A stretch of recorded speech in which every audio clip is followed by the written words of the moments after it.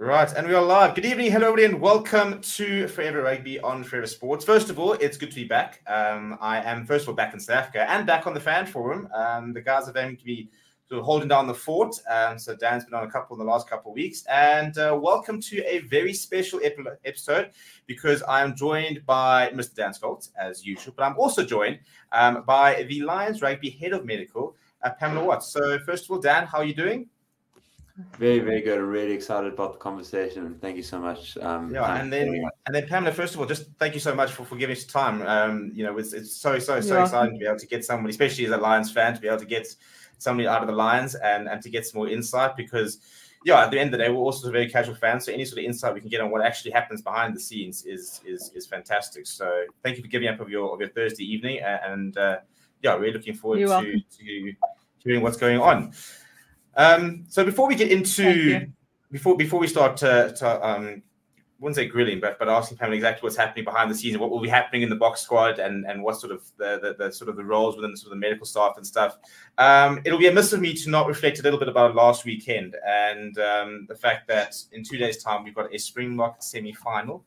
And Dan, just very quickly before we sort of get into this weekend, just try and sum up the emotions of last weekend.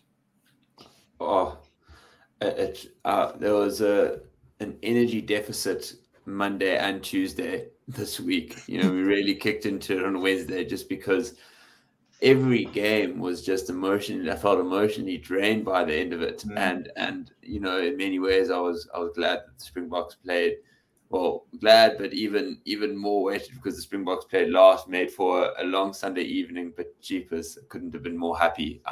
Just an incredible display of what rugby, at the highest level can be. And I was just hoping when watching it that like someone who's never watched rugby before was watching those matches because that would convince them. Now they are hooked. If they see any of those games, just the emotion shown and the quality, it was incredible.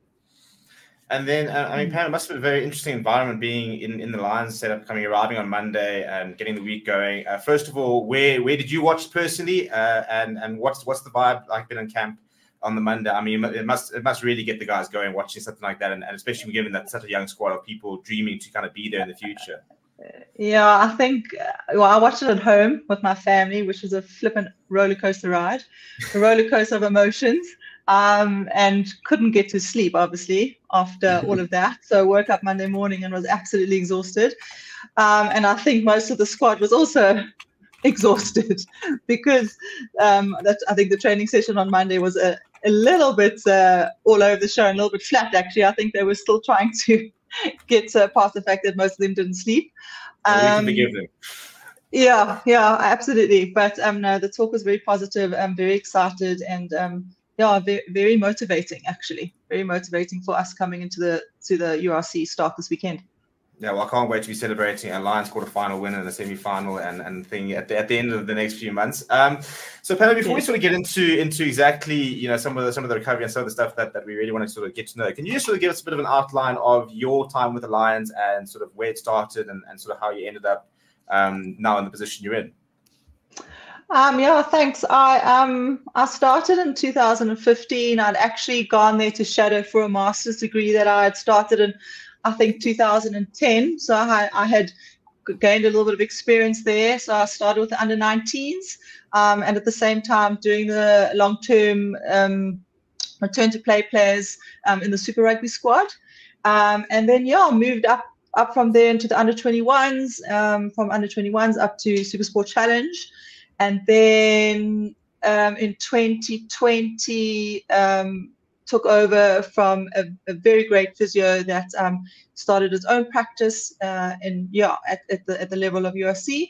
Well, actually, it was still Super Rugby in a sense, but then COVID hit.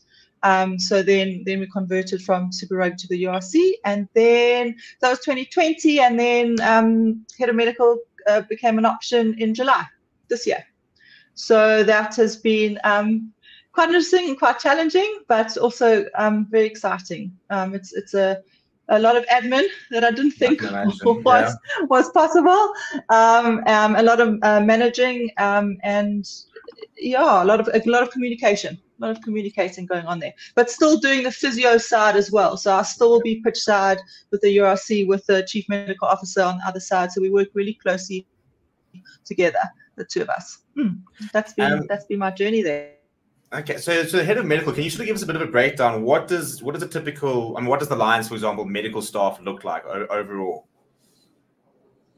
So we have quite an extensive medical staff, actually, all the way down from the massage therapists, all the way through bios, physios, strength and conditioning coaches, doctors, and the chief medical doctor as well. So it's managing the medical center in essence. So myself and the chief medical officer work closely together with the lead or the head strength and conditioning coaches, or the strength and conditioning coach as well. And we work as a holistic team to get a player back onto the field as soon as we possibly can, and ensuring that they stay on the field for as long as possible. Yeah. So that's, and we all work together. I mean, the massage therapists play a really important role for us, especially in an injured player, soft tissue massage, getting the tissues quite pliable, and then we work up from there. Okay. Yeah. And so, how big is that team? Because obviously, as you say, we have 3 permanent massage therapists. They come on the daily. Then we have a service agreement massage therapist that we call on if we need. So that's 3 + 1. Then we've got 4 physios. We've got a lead junior physio and a junior teams physio. Then we have myself and another senior physio. So that's 4 of us. Then we have 3 strength and conditioning coaches, lead strength and conditioning coach, and then a senior strength and conditioning coach, and then the strength and conditioning coach for the junior level.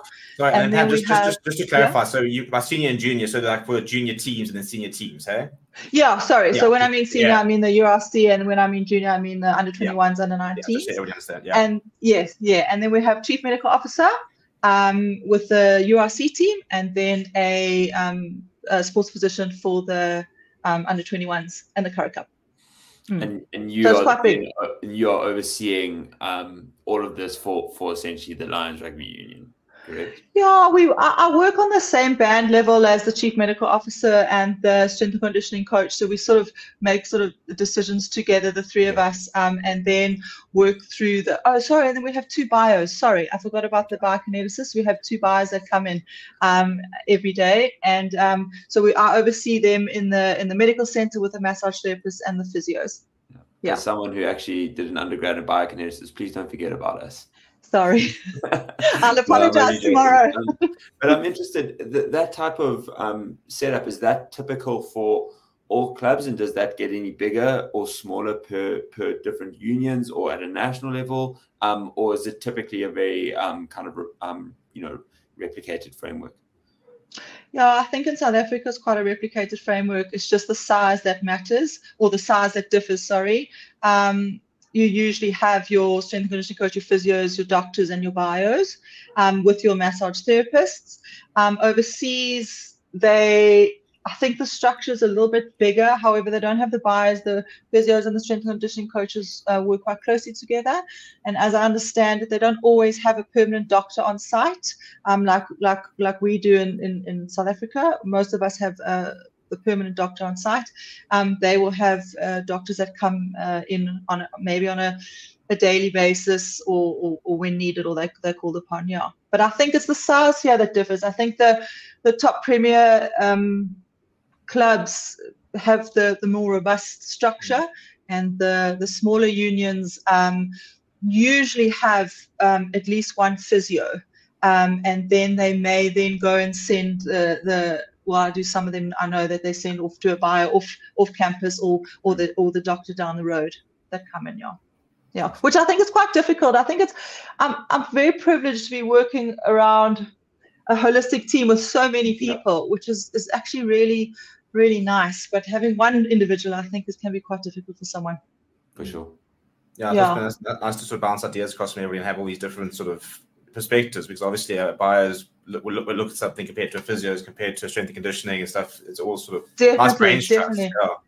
Yeah. And listen, we also have our arguments. You have to. I can imagine, you have to have your arguments.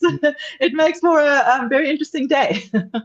And you've got pressures coming from all those different directions. Now you're integrating the actual player who it is, and the coach, and the match that's happening this weekend. And yes, if something happens all of that. again, the buck stops at you to have made the correct decision. So I can imagine there's a lot of heated discussions surrounding that, and even now just around the World Cup, it's such a hot topic. I can only imagine you have great insight into what those conversations are like. Yes, very much so.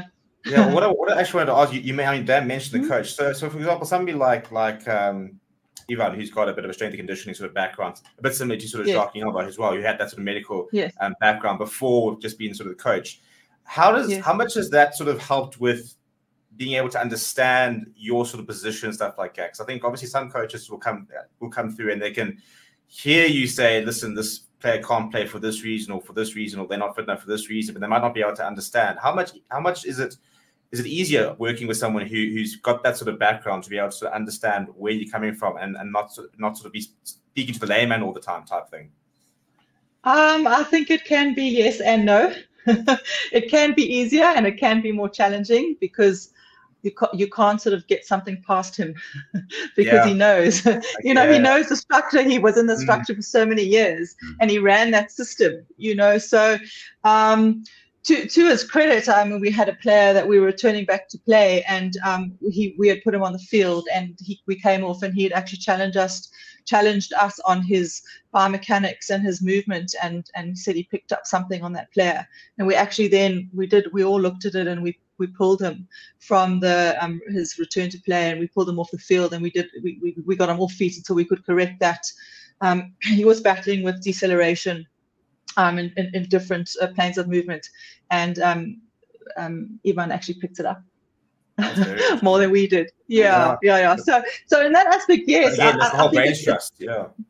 And it's I think it's quite nice that we can have those conversations, that we can challenge each other and not take it personally and not have an ego, and actually turn around and say, sure, you know what, thank you very much. You're the one that picked that up, and we could hopefully get this guy back into play as soon as possible.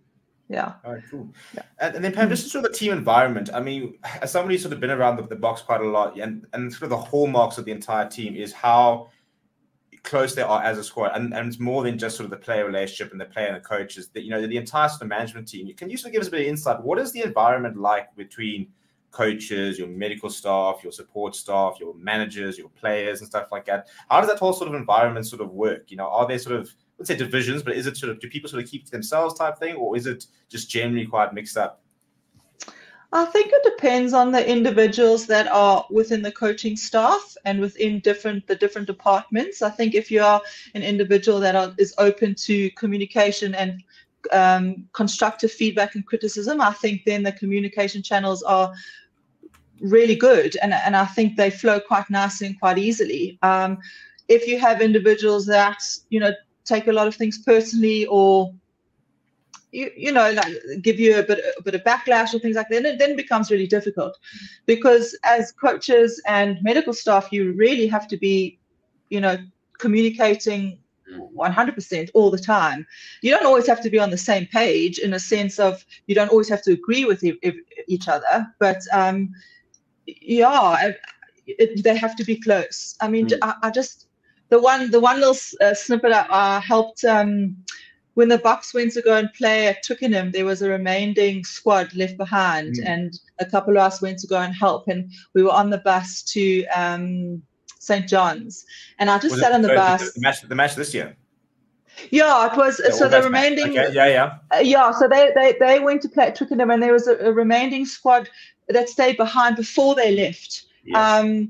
And there were a couple of us that went and helped out, because obviously Renee and Anne were had gone overseas already, and I sat on the bus, and they all got on the bus, and there's no seating protocol. You can sit wherever you want, and I was just observing, and you had the logistic manager sitting in front with Russie, with a massage therapist chatting to the bus driver, and it was like a 15-minute journey, and they were just it was phenomenal to see, actually. You have this perception that a head coach stays in his box and he doesn't really communicate well. Maybe some people have that, and it was really interesting to see that they were all communicating, no matter where you were. It was the water boy, or if it was the logistics manager, or if it was the massage therapist, the physio, or the doctor. They were all sharing a joke. I think it must have been something that had happened, and it was incredible to see. So I thought that dynamic was they've created, I think, something special within the environment. And a large reflection of, general working environments within the professional world, right? It lends itself very similarly when you see these big figures that is Rassie, everyone knows his name. He's the spoken about person. He's the guy almost with the target on his back. So you're never quite sure what that leader is like. Is there restricted access? Are there, only these people can speak to him? And what we hear him preach is this, narrative of, no, everyone's equal and no one's above that. So, hearing these examples and seeing them in such, small use cases like a team bus and a 15-minute journey, but those echo into the whole belief of a team and, what they really stand for. 100%. Yeah, I think what he preaches is actually sort of what you see. Yeah. It was amazing. Right, so Pam, to get into the nitty-gritty, right? So Box have got a semi-final on Saturday. What can you sort of talk us through a little bit? Because every single press conference I've been to now is they talk about, because often you go into sort of the Monday, Tuesday, and they just talk about we had a really good recovery day yesterday, and and they like often talk about how impressed they are with players and how well they're doing their recovery. What does a day of recovery and the next couple of days of recovery looks like? Because obviously, you can't just play a match and the next day you're out training and stuff like that. And also, during the week, what do some of the sessions look like? How many are sort of high intensity, or how many involve contact, how many don't involve contact? Can you sort of give us an idea of what like a Sunday to Saturday turnaround, for example, could look like? Yeah. So obviously mine is going to be a bit Lions biased here, but I'm sure it's very similar. We follow very similar protocols to the Springboks. So after a Saturday game, you usually have a really good meal. So your nutrition is 100% important. Our dietitian would advocate that. That's one of your top recovery tools, nutrition. So the dietitian would have gotten out their meal plan for that evening, and probably the morning, or actually the morning after and the week after as well. And they will eat according to what the dietitian has required. Then not only that, is also sleep is really important. So those are our top two recovery tools that they need to adhere to. We have a 100-point system, and so each recovery tool creates you generate a point system. So you have to tick off up to 100 points when you come in on that Monday. So your typical Sunday could be your sleep and your eating. You could have a lie-in. You can have a pool session. I'm sure on camp at the Springboks they would have a recovery pool session, or a foam rolling session, or a mobility session. They would have massage rubs as well, and they'll just have a complete chill out day. Or maybe a social, you also get points for social, but not a hectic social day. Then the Monday becomes a bit of a flush. So you'll have your review from the game, so sort of like a chilled morning. We do a recovery scoring in the morning, so they have to do a couple of tests that we then check to make sure that their scores are all okay. If we don't pick up anything, so they'll do a groin squeeze test to see that they are still on their baseline.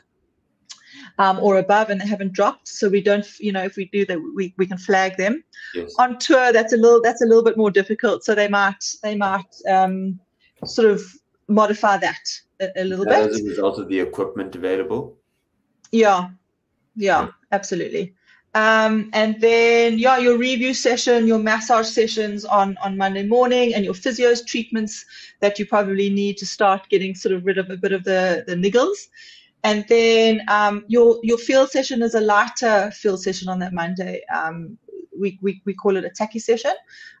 So in their tackies, they're doing the walkthrough. And then as the week goes on, they sort of build up the intensity and the contact Tuesday, Wednesday through the week. And then your captain's day is sort of more of a chilled session. So you hit your field session harder on that Wednesday, have a off day, Thursday, recovery day again, foam rolling, massage, rest, recovery, all that, ice baths, contrast baths, captain's Friday, and then ready for the game on Saturday. We also look at loads as well. The running loads and what you've achieved that week, and then pull people. The strength and conditioning coaches will look at that and then monitor and manage their loads as they go. And we've just got a comment from Safri Kiwi saying, "Golf for recovery, yes, please." I think, and you mentioned that there's the biggest is the big part of it is food and sleep. At the end of the day, these they are professionals, yes, but also grown-ups, and it can be difficult, I'm sure, particularly maybe in younger age groups, to control and actually understand what is happening on these off days. Are they following what is expected of them? Are they eating the right things? How do you get insight into that while they aren't eating in a team cafeteria? But is there are they wearing particular smartwatches?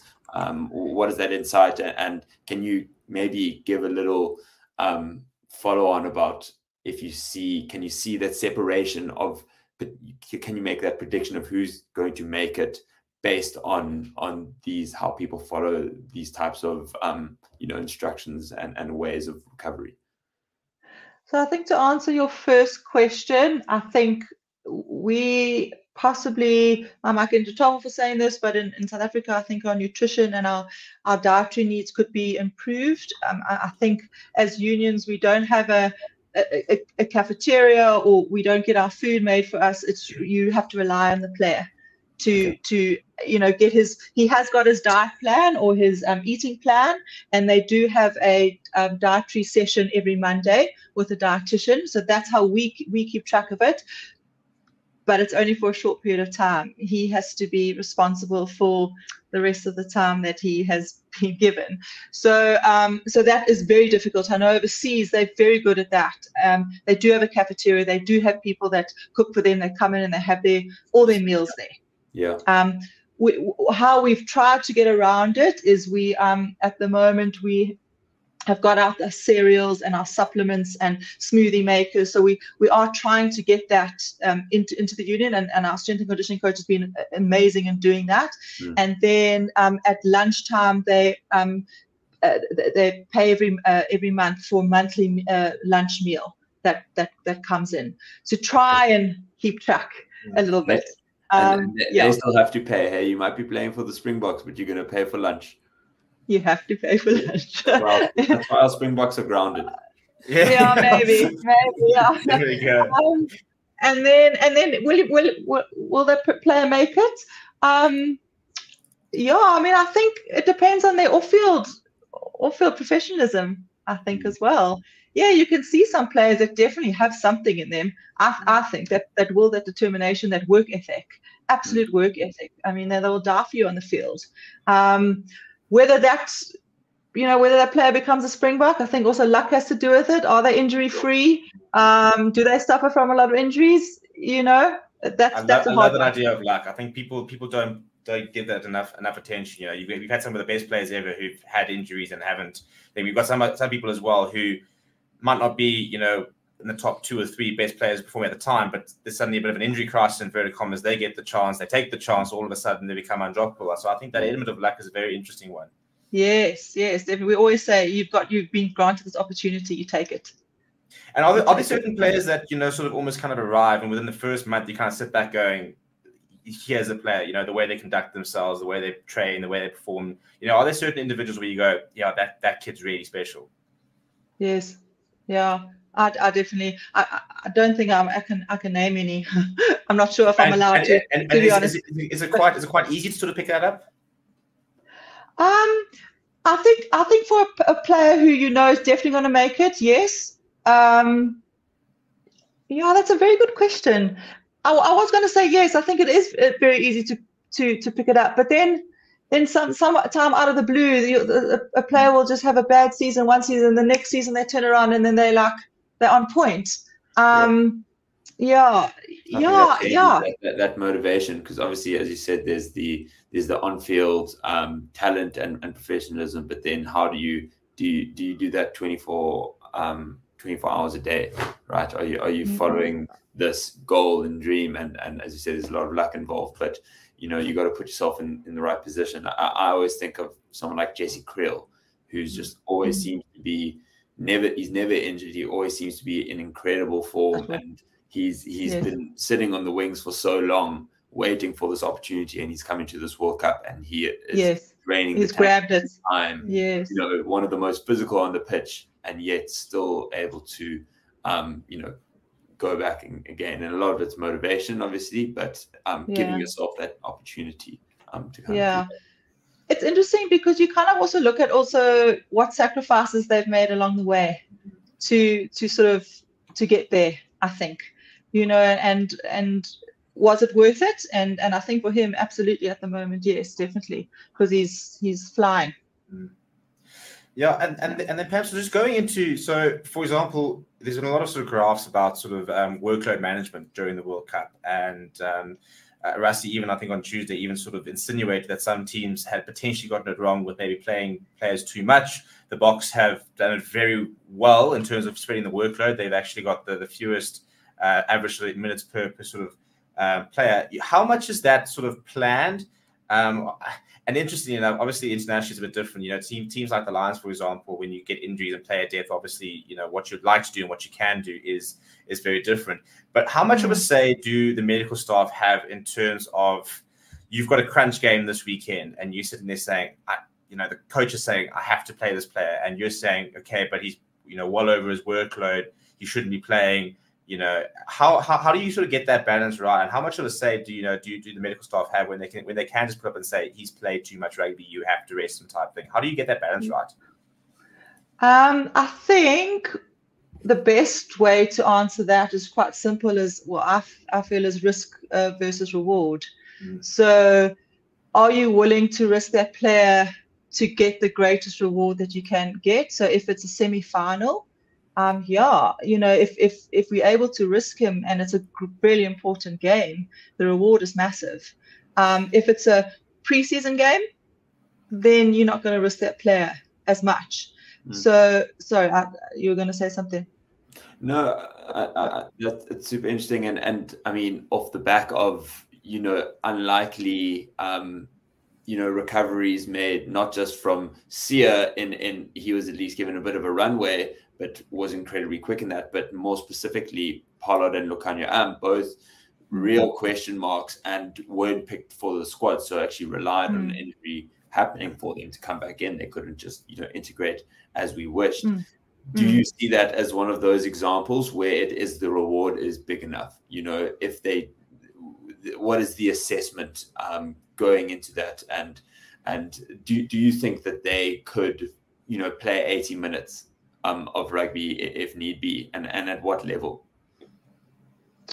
That's a difficult question to answer. It's not being sort of privy completely into the system, but I think with Sia, that's a hot topic to debate. I'm not 100% sure if he had an ACL repair or reconstruction. The reconstruction time frame that we use is 9 months, and his obviously was 4, which is incredible. So you're like sort of holding your breath in the first game, that he played, just to say, oh goodness, I hope he gets okay. But I think that maybe could have been a risk versus reward in a sense, because he's such a great leader. He's such a great influence on the field and within play. I think that could be it. I mean, I think you'd probably have to ask Jerome and Renee exactly the sort of thoughts process behind it, but he looks good, doesn't he? I mean, that was the biggest thing. That first game looked like he'd never been away. Yeah, I mean, I couldn't believe he took him. I think they took him off after 45 minutes in this previous game. I was like, but why? He's looking so good. With Pollard and Lukanya, I think I don't think they were just ready yet. I just think they had a few more boxes to tick with their return to play. We follow quite a stringent return to play, and I think when we were with them on their way off to Twickenham, they were still completing that return to play protocol. So I just don't think they had ticked all those boxes just yet. So I think that was a little bit sort of more risky at the time. But they're both there now. The cards fell into their favor at the moment. You talk about that sort of risk and reward, and an interesting example for me is always Ellerman Jones coming into that Lions series a couple of years ago, where their basic insinuation was there were a couple of shortcuts in inverted commas that they took, which they probably wouldn't have taken if he was younger. Basically, this was his last Lions tour, and he was still willing to take that risk. Does that ever sort of come into it? Where you've got a player who's maybe nearing the end of his career, and they're sitting there saying, "Listen, I've got one more year left or whatever, that this is the final I have to play." And can you afford to be a little bit, I wouldn't say less cautious, but take more risks with sort of players at the back end of their career? Also might know their body a bit better, for example, compared to obviously a 21-year-old player who's just wants to play, is over eager, and you sitting there thinking, but we want to get you playing for another 10, 12 years. Yes, 100%. Yes. I think the older players definitely know their bodies more, and they know what they can. They can be honest with themselves, and they can be honest with us, and they can be honest with the coaches as well. And I think a lot of them are probably more willing to risk themselves in a bigger game, because they know it's their last season, it's their twilight of their career. They want to go out with a bang. We've got a few legends with us at the moment who are quite prepared to throw themselves into the mix, just purely because they want to perform. Yeah. The last throw of the dice for a lot of them. They if it's a career-ending injury, it was going to end in any case. I think it's going to be interesting. Why not risk that? Yeah, for sure. And then on the flip side, younger players. Now we've just seen Henko van Wyk, who we're very much looking forward to seeing his return this season. How, and somebody asked earlier, from a mental perspective, how difficult is working with especially younger players who I think, he literally SAA call up last year, breakout season, he's the talk of the town, and then does it and his knee, and it's the end of the season type thing. How difficult it is, and sort of how do you support younger players, not even just from a physical perspective, from a mental perspective, to sit there saying, listen, people have done this, they've come back, they've gotten them back, and how do you sort of keep them motivated for that time when they're watching somebody else play in the jersey that they wanted, somebody else get that opportunity that they could have had if they were on the field? How do you guys get that? How do you manage that? It's difficult, really difficult. I'm not going to lie. It was a long road with Henku, and he'll gladly put up his hand and said, I think in the beginning there was a lot of struggles that he went through. Exactly that. I mean, and now this is on a general basis. I mean, you get an injury and it's you sort of go through those steps, it's like, oh my goodness, what has just happened? And then you go through all the sort of stages of grief, and denial, and then anger, and then sadness, exactly that. So in preseason, it's interesting, you see players that have an injury and they're okay because it's preseason. It's when they start seeing their colleagues and their friends, like you said, playing in a particular jersey or their jersey or things like that, then it becomes very difficult. So as physios, our superpower is getting to know the player quite intricately and quite you go through that emotional journey with them. I've always advocated that any professional rugby player must go and see a psychologist, because we do fulfill some role in that, but it's not our scope of practice. So they should be seeing a psychologist just to get them through exactly that, and especially if it's a long-term injury like an ACL or a knee. I was actually going to touch on that, and so based of that, are there any union setups or professional setups that integrate the sports team sports psychologist into the mix, or if it's external, is that generally someone, let's say Henke, for example, if you did have a sports psychologist, would you try work hand in hand with that person? And, have you seen when that mental attitude has been able to shape the, comeback time from injury to back on the pitch? Yeah, definitely. Pre-COVID, we used to have a psychologist, Trevor Hall, that was with us in-house, and it was phenomenal. He used to run an ACL group on a weekly or bi-weekly basis, and you could see the change in the players, sort of the emotional support. It was someone that who wasn't associated with the brand, that they could just speak freely with, and he still sees some of our players. So after COVID, sort of things sort of fell apart, but he still sees some of our players on an external basis. It's a little bit more difficult to then integrate between the physios and the psychologists then, but when they're in-house, I think you again also have to work really well together, especially knowing, not necessarily knowing the intricate details, because I think that's between the psychologist and the player. That doesn't, you don't need to know exactly that, but I think you kind of need to know sort of maybe the coping mechanisms, how to spur them on, how to calm them down, how to lift them up, how rational or irrational they can become, and we can help them in that aspect. It's vital, absolutely vital. And my players actually have a psychologist that they also make available to the players as well. So lots of players use them as well. That is a general support structure, not just, I guess, you typically see them in fighting for kind of salaries and a lot of those minimums, but a lot of it, particularly now, is how are we making sure that these athletes are coping while in their profession, but also then set up afterwards, and so on and so forth. Yeah, I think also if we look at the psychology behind it, I think the off-field support is really important. The family support, the friend support, so that's sort of structures are also. I think some of the families are now with the box in France as well.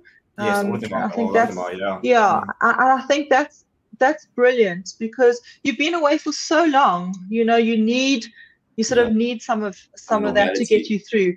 Some of that with your kids, and so you could play. So John Klein was speaking about that, because obviously he was in 2019 with Ireland. He said that it's a big difference to having his family there, and that's been a massive part with the Box, is that they're also family driven. I mean, I've been there in Box camp, and I always say Friday is phenomenal, because I usually go to the captain's press conference, and you're usually working the team hotel, and you sit there as all the families arrive, and you just see all the players, and they're playing with their kids, and they're just with the wife, and it's the most relaxed environment ever, and you can just see players who are about to go play one of the biggest games of their life the next day, just completely switched off, and being able to that's the thing. Set themselves from that. 100%. I think you could then completely switch off, and I think that's really important. Just to get away from all the hype. They just kind of ground you a bit, to make you a bit humble. Yeah, if you live in Etzebeth, you can't keep up this facade of world dominator for 19 weeks together. He's also got a very kind and loving side to him, and I guess he is the nicest person. I thought when I was there, I thought he was wonderful, absolutely wonderful. He's not this mean man that you see on the field. It's funny how some of the big players really are. I mean, Archie Snyman as well is very relaxed and good fun. So chilled. So chilled. But on the field, woo. I hope the English aren't watching. Actually, you're right. No, they're very mean. They're very mean. And then Pam, just to sort of stick on the sort of the mental thing and maybe sort of the physical part. Concussions, obviously, a big topic of discussion, and there was a horrendously stupid question posed to Rassie about teams potentially, using the HIA protocol to swap players in and out and stuff like that. I think it's an area that people are very in the dark about in terms of what an HIA is, what the protocol is, and who makes the final call and stuff like that. Can you give us a bit of insight? Player goes down, head contact. What happens between that moment and if they get back onto the field, or if they don't get back onto the field? Okay, so I think just to go back to doing that as a strategy, you cannot do that as a strategy to change players. I think that's crazy. So basically, you have 3 HIAs: HIA 1, 2, and 3. You have an HIA 1 that is divided into 4 components. The one being a criteria 1, so he gets a clash on his head. And has he sustained a criteria 1 symptom, being loss of consciousness, definitely passed out? Is he dazed and confused? Is he walking? Is he stumbling around? Is he slow to get up? So there's nothing suspicious about that. You don't suspect anything. You know for definite that he is concussed or a head injury. That's criteria 1. Then not only that is that there's a video review process as well on the side of the field with a match day doctor. There's also a clinical evaluation with the doctor as well. And then you go through all of those steps, And is that match day doctor a neutral, or is that the Lions doctors doing that and the Bok doctor? No, he's a neutral. So we have the physio on the one side, the team doctor on the other side with the match day doctor, and he is this sort of he's the neutral guy. So those are the 4 criterias, or the 4 steps. So if it's a criteria 1, he's removed completely, and he's not allowed to come back onto the field. If you suspect that he may have a concussion, like you're not actually quite sure, then he is taken off for an HI. So then he's taken off for concussion, the first one. Yeah. If you suspect that he may have concussion, then he is then taken off for an HIA 1. Now that is then completed by the match day doctor, not the team doctor, because the team doctor will have a particular bias, I assume, to that. So then they go and they do the assessment and all of that in the review. That is a 12 minutes. 12 minutes. You can't get back. Even if you're symptom free, you cannot get back. If you pass that, you cannot get back within 12 minutes. You have to sit out for that 12-minute period. If obviously you're suspected and you fail that HIA 1, then you can't come back to that field. Then that replacement becomes a permanent replacement. Yeah. Then what happens? So let's say he failed his HIA 1. He then the game finishes. He has to complete a HIA 2 within 3 hours. Of the game completion. Now that HIA 2 is an early concussion tool. So remember, concussion doesn't always come, or the symptoms don't always come straight away. You then have, they may come later. So your HIA 2 then picks up an early concussion. Then you have the HIA 3 that has to be done within 36 to 48 hours post-game. So that usually happens for us, usually on the Monday morning. And then that would pick up or disregard a late concussion. So it's quite a strict head injury or concussion protocol. And then what's interesting, so if then there's now a game within 7 to 10 days usually, and that player had a confirmed concussion, but he's asymptomatic, you're not allowed to put that player onto the field unless he goes to see an independent concussion specialist, so a consultant, yeah. So we are not allowed to put that player on the field. He has to go and see someone independently. Yeah. So it's really evolved over the last, over the last few years, the concussion protocol. Yeah. And those sort of tests, I mean, it's been a long time since I played rugby, but back in school we used to have to do like baseline tests as a thing. Is it those sort of things where you do a baseline, then you go and do those in the tests and sort of see how are those sort of some of the sort of the tests that are doing? What do sort of the tests look like? Yes, so everything in the beginning is computerized, and you do your baseline testing. So every player, and I think from school now still, that you have to do it. You have a baseline concussion test, and also there's now loads of studies. So there's a large base of normative data out there. So you can't remember. I think back in the day you could try and cheat the system, and you could try and fail that baseline concussion test. So when you redid the concussion test, you look smarter. But you can't do that. You can't do that anymore because there's so much normative data. So it's computer based on an iPad. The doctor will sit there in a SCAT5 sheet. You have components. You have a memory. You have a balance. You have numerical. You have to recite various words forwards and backwards and things like that. And then they score that. It's sent straight through to the database with all the results, and then it comes back to say whether he's sharp or not sharp. So not quite just what's your date of birth and what's your dog's name type thing. No, not anymore. Not anymore. It's quite extensive. Yeah, it's really I think it's really changed any problems that happen later on.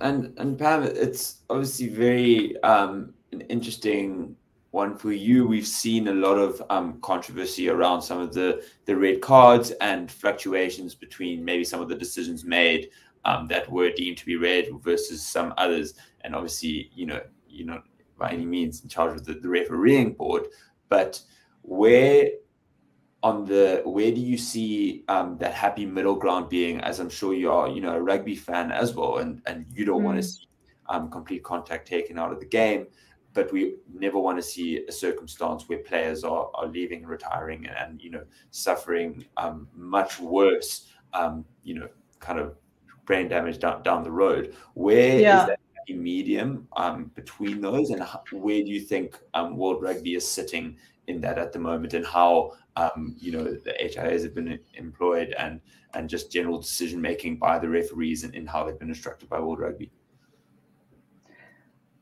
No, I don't want to be controversial because I love the fact that it's a collision sport, and that's why we watch rugby. So sometimes, I'm not going to lie, it frustrates me to see someone who gets a red card, and for me it looks like an accidental head knock, but the rules say that it's a head knock and it's a red card. I think that frustrates me as a rugby fan. If maybe I can compartmentalize myself in that, because I think as a rugby fan, a lot of people are going, but back in the day we could do this and we could do that, and we just pummeled each other, we rucked over, we mauled, we could get our studs in and we can do all of that sort of stuff, but then as a medical person, I can then go, oof, yes, that's really hectic, I can understand why we're bringing in that rule, just to prevent that further the further problems later on in life. But when I also kind of question myself, and maybe this is where I'm being controversial, when does it stop? When do we get it? When we get to enough? How much more do we want to change if we don't want to completely change the game of what rugby actually is? So that's what I struggle with a little bit, actually. I might get into trouble for that. I don't know. But as a medical staff, are you sitting there? When you guys watch the game, how much is it? Do you pick up and place on sort of aspects that you're sitting there thinking, like when they bring in rule changes and all of a sudden, maybe there's like certain injuries maybe aren't as prevalent or whatever, or if there is a change in sort of the amount of concussion, stuff like that. Have you noticed is there a point where sometimes there might be a rule change, or there might be, even though the team plays a bit differently, and all of a sudden there's a bit of a difference from a player welfare point of view? Have you seen those kind of situations before? Yeah, we in our URC stats that came out last year, our concussion rate was, so the year before, so our concussion rate was really high. I think we were top out of the 16 of the URC, whereas last year we were right, we were right down at the bottom. Our concussion rate had really changed from being the worst to the best. And I think we some of the coaches changed some of their tackle techniques or how they carry the ball and things like that. So yes, we did notice that a lot. So yes, I think that does help or can change injury stats as well. Yeah. Okay. Brilliant. Well, Pam, to be honest, I could talk about this all night. So we're not going to, because I think there's so much to talk about. But I think that's, especially in the HIA protocol, I think that's something that a lot of people don't understand. And I think that clarifies a lot of it, because it has obviously been one of the biggest talking points of the World Cup, is the red cards and how when players go back and when players don't go back and stuff like that. So yeah, I didn't realize that there were different stages and stuff. So thank you so much for all the insights. You're welcome. Now I was about to say also there's also a graded return to play as well post concussion. So they have to go through a whole graded return before they can get back onto the field. So it's quite a elaborate. And does that depend on like sort of, I don't know, so the level of concussed that they are, or is it sort of like regardless of the extent of the injury, it's the same sort of return to play type thing? Well, remember I said if they were asymptomatic, they go and see the independent guy, and if they see the independent guy and he says that's great, then they go straight back into the field. But if they are concussed, they're out for 12 days, and they have to go through stage 1 or day 1, 2, 3, 4, and that operates. And doesn't matter how sort of concussed you actually are, you can't really. There's no real scale, I guess. Exactly, but there's a whole index, the inventory. There's a headache scale. There's a headache dizziness inventory, and all that sort of stuff. But so you do get lots of symptoms, I guess, in that. And you have to be symptomatic. I mean, you have to be asymptomatic to be able to complete that HIA3, and then you can start your return to play. And then that's a light jog for 20 minutes, and then you don't get symptoms after that. Then you can progress the next day. Only 24 hours. You can then go to a gym program, and only after that 24 hours you move on to something else. So it's essentially like really a extensive exercise. You can there are it's a bit like what the box mentioned, that there are certain targets you have to meet these, whether it takes you 20 days, 20 days, 30 days. You have to meet these, and you will not play until you do. Absolutely. And if you get symptoms on day 2. But you didn't get symptoms back on day 1, then you go back to day 1, and then you have to start it again. That's interesting. Yeah. So it can take a very long time, and then it's a very long time. It becomes a bit more complex, a little bit more of a complex concussion, and that's sort of post-concussion syndrome. That's a talk for another day, I think. But Cool. Well, I think we're going to have another day based on this. I think there's so many more questions that a lot of people were asking. So, Pam, we won't take up any more of your time. Thank you very much. You've got a URC finalist in the Stormers to beat this weekend. Yes. So hopefully the preparation as well. I'm looking forward to getting to Ayers Park and seeing the Lions this weekend. Just very quickly, are you going to be there? I won't be there this weekend, but I'm hoping to get. I actually haven't been to the park since COVID because I've started doing all the working and stuff like that. So it's my goal this year is to get there before the end of the year. Okay, come say hi. Tell me that you come in, and I'll organize something. All right, brilliant. Yeah. In the HIA room. Yes, you can see what happens behind scenes. Always the HIA.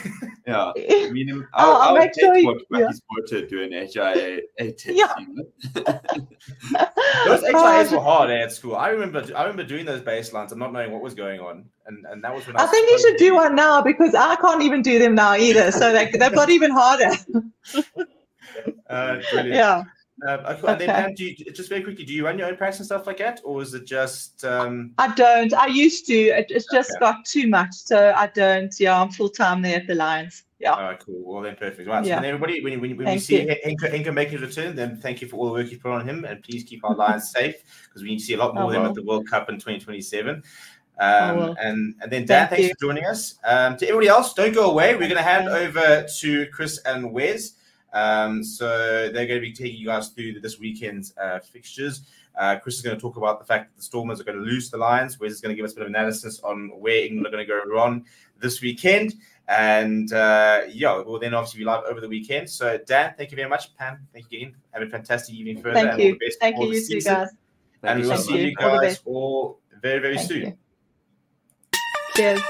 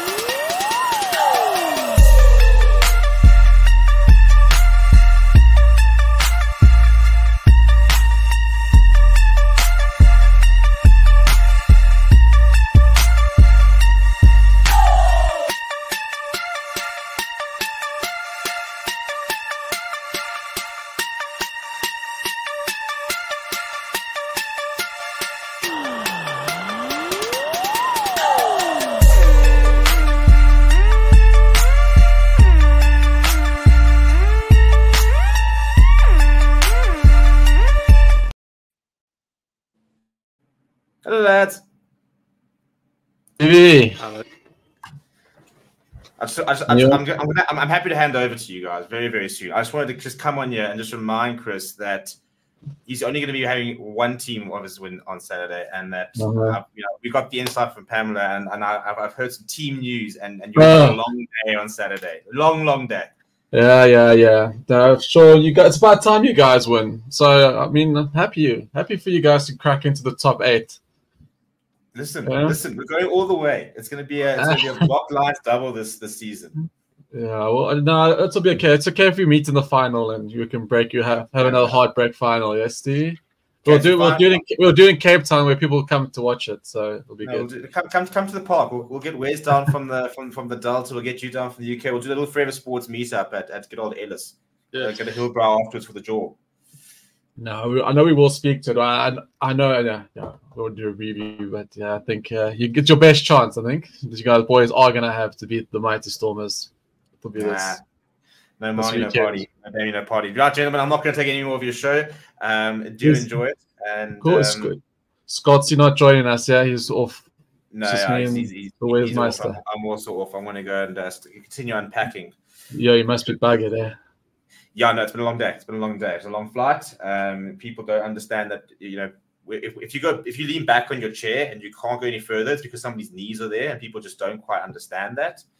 So it's been a long night, and I'm going to go and listen to some horrendous predictions coming out of you guys on the TV. So, chaps, enjoy it. Yeah, so everybody in the comments, just put us on silent, and you can have a good sleep. No.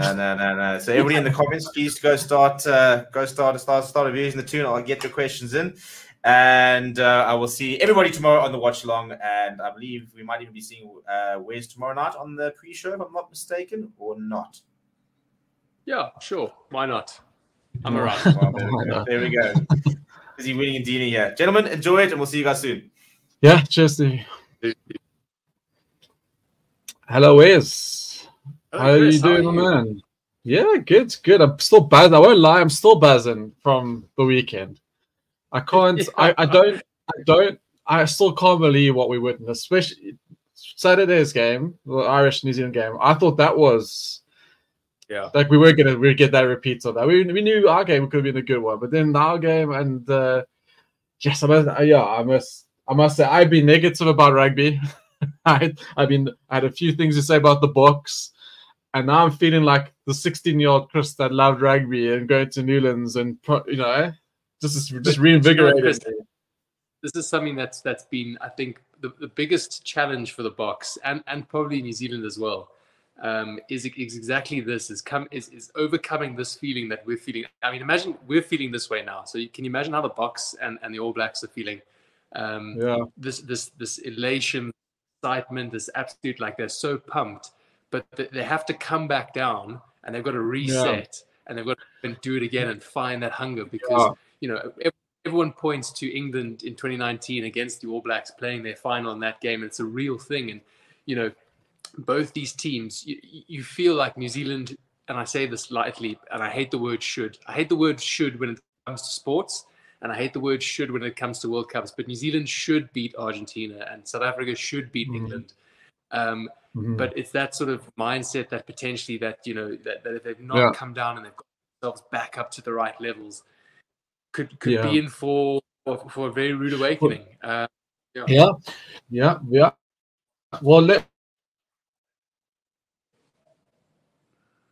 Well, let's Argentina, and I think a lot of us, I think you there was maybe me, you disappeared. Yeah, a lot of us had Welsh. We thought, Gatton, I think if I can remember, you were a bit British on Argentina, maybe. I can't remember. I think I thought Wales are building, and that was pretty impressive performance by Argentina. I don't want to say momentum changed with paper, and because I was watching the game with friends, we straight away went, that's good for Arge, and they did kind of shift from there because Wales got that early brilliant try and then they went, but no, they deserve to go through in the end, I think.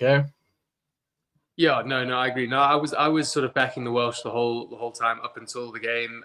Even in the game, I thought, it's tight, but if there's one team that should be able to kind of see it out, it would be the Welsh, the historically more successful team. And fair play to the RGs. They said, well, that, we're gonna we're gonna. So no, I think they deserved winners in the end. It's a shame for for players in that team. Your George Norths, your Dan Biggers. But equally so, it would be saying the same thing if it was Argentina and you had Augustin Creevy, his last hurrah as well. So it's the duality and the cruelty of sport, really. So but no, about it. And remember, I think we also spoke last week. I said to you, I think a lot depends on the balance of the RG's emotions and where they are, and I think they brought the right level. And I think that crowd was something that also was a factor for them. Hey, I think that got them up there and was on their side. And yes, and it is that crowd factor, that support, and those fans that you have, and it does make such a big difference. And it's such a weird thing, obviously it compels in comparison, obviously my sort of sporting days, but I played semi-professional and would go to stadiums, and it's a very weird thing that you don't really hear the noise unless it's for you. That's what I found, at least. You know what I mean? So that sort of harassment and whatnot, I was able to I didn't really register much in my ears, but as soon as you sort of heard your team's name or a chant or a song that was associated with your team, that all of a sudden just hit a different wavelength and was coming through, and it can be so uplifting, which was massive. But I just want to pick up one comment here, Chris, quickly. It was of course, bring in the crowd.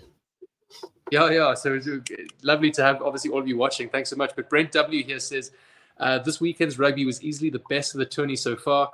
Can't see the next 2 weeks reaching the same heights, although having said that, the New Zealand Bok final will be super special. And I think to touch on that, everyone before the weekend was saying, yes, the big games are New Zealand, Ireland, and South Africa, France. And while they were big games, they were amazing games. I don't think the other two quarterfinals disappointed either. I think they were also extremely entertaining. I think it was just the best weekend of rugby I've ever watched, World Cup rugby. RG came from behind. Then we had the All Black Ireland game, and Fiji brought it to a draw with 10 minutes to go, right? I mean, every game was amazing. I mean,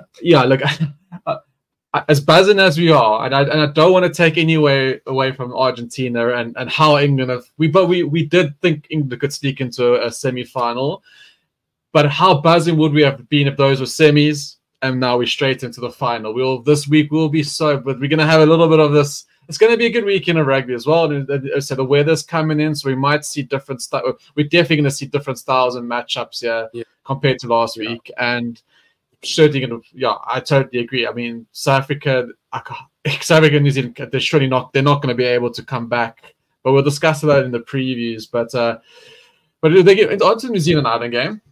I think, so I kept my Super Brew, my New Zealand Super Brew pick, because that again is just, I keep on using it. We're going to keep using that word grudge, because it is New Zealand. And, I've just watched so much of this, not even rugby. When I see grudge matches, single sports, soccer matches, teams are up for it. And that's what I said. I said, New Zealand are going to be at 110% the whole game. And they were. So I called that right.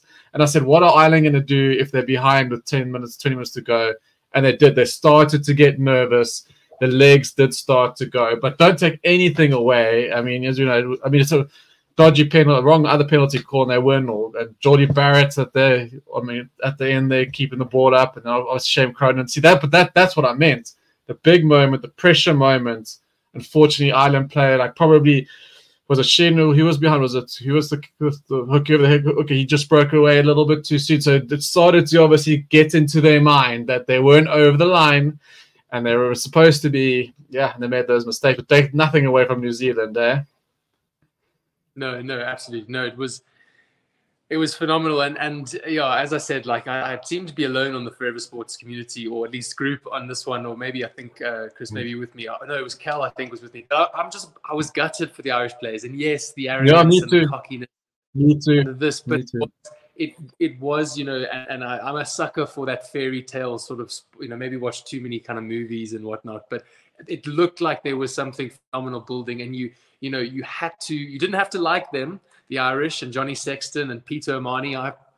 hated him, but God damn it, did I respect him, and it was just that, watching that journey, and yeah, I think I was gutted. Likewise, after the French game, I was gutted for the home nation. Obviously elated and stoked the Boks had gone through, but there was a part of me of that story had come to an end, and obviously it had to end so ours could continue.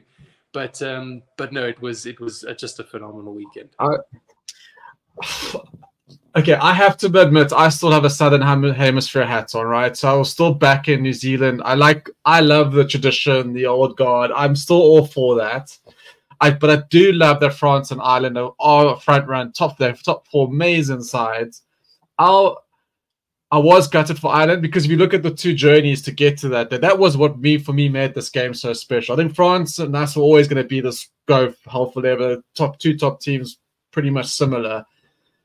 But I did. I mean, I was shouting New Zealand home, but I did also say straight away, oh, hey, man. Like, because also part of me wanted, I know we want the Boks to go all the way, but I wanted either Ireland or France to be in that final. One of them deserved to be in that final. For rugby as well, part of me thought, these guys have done both teams have spent 7 years to get there. Expectations for the first time were realistic there. And these baggers from Southern Hemisphere came and stole their dreams, and it's tough it must be tough. I wouldn't, but I was okay.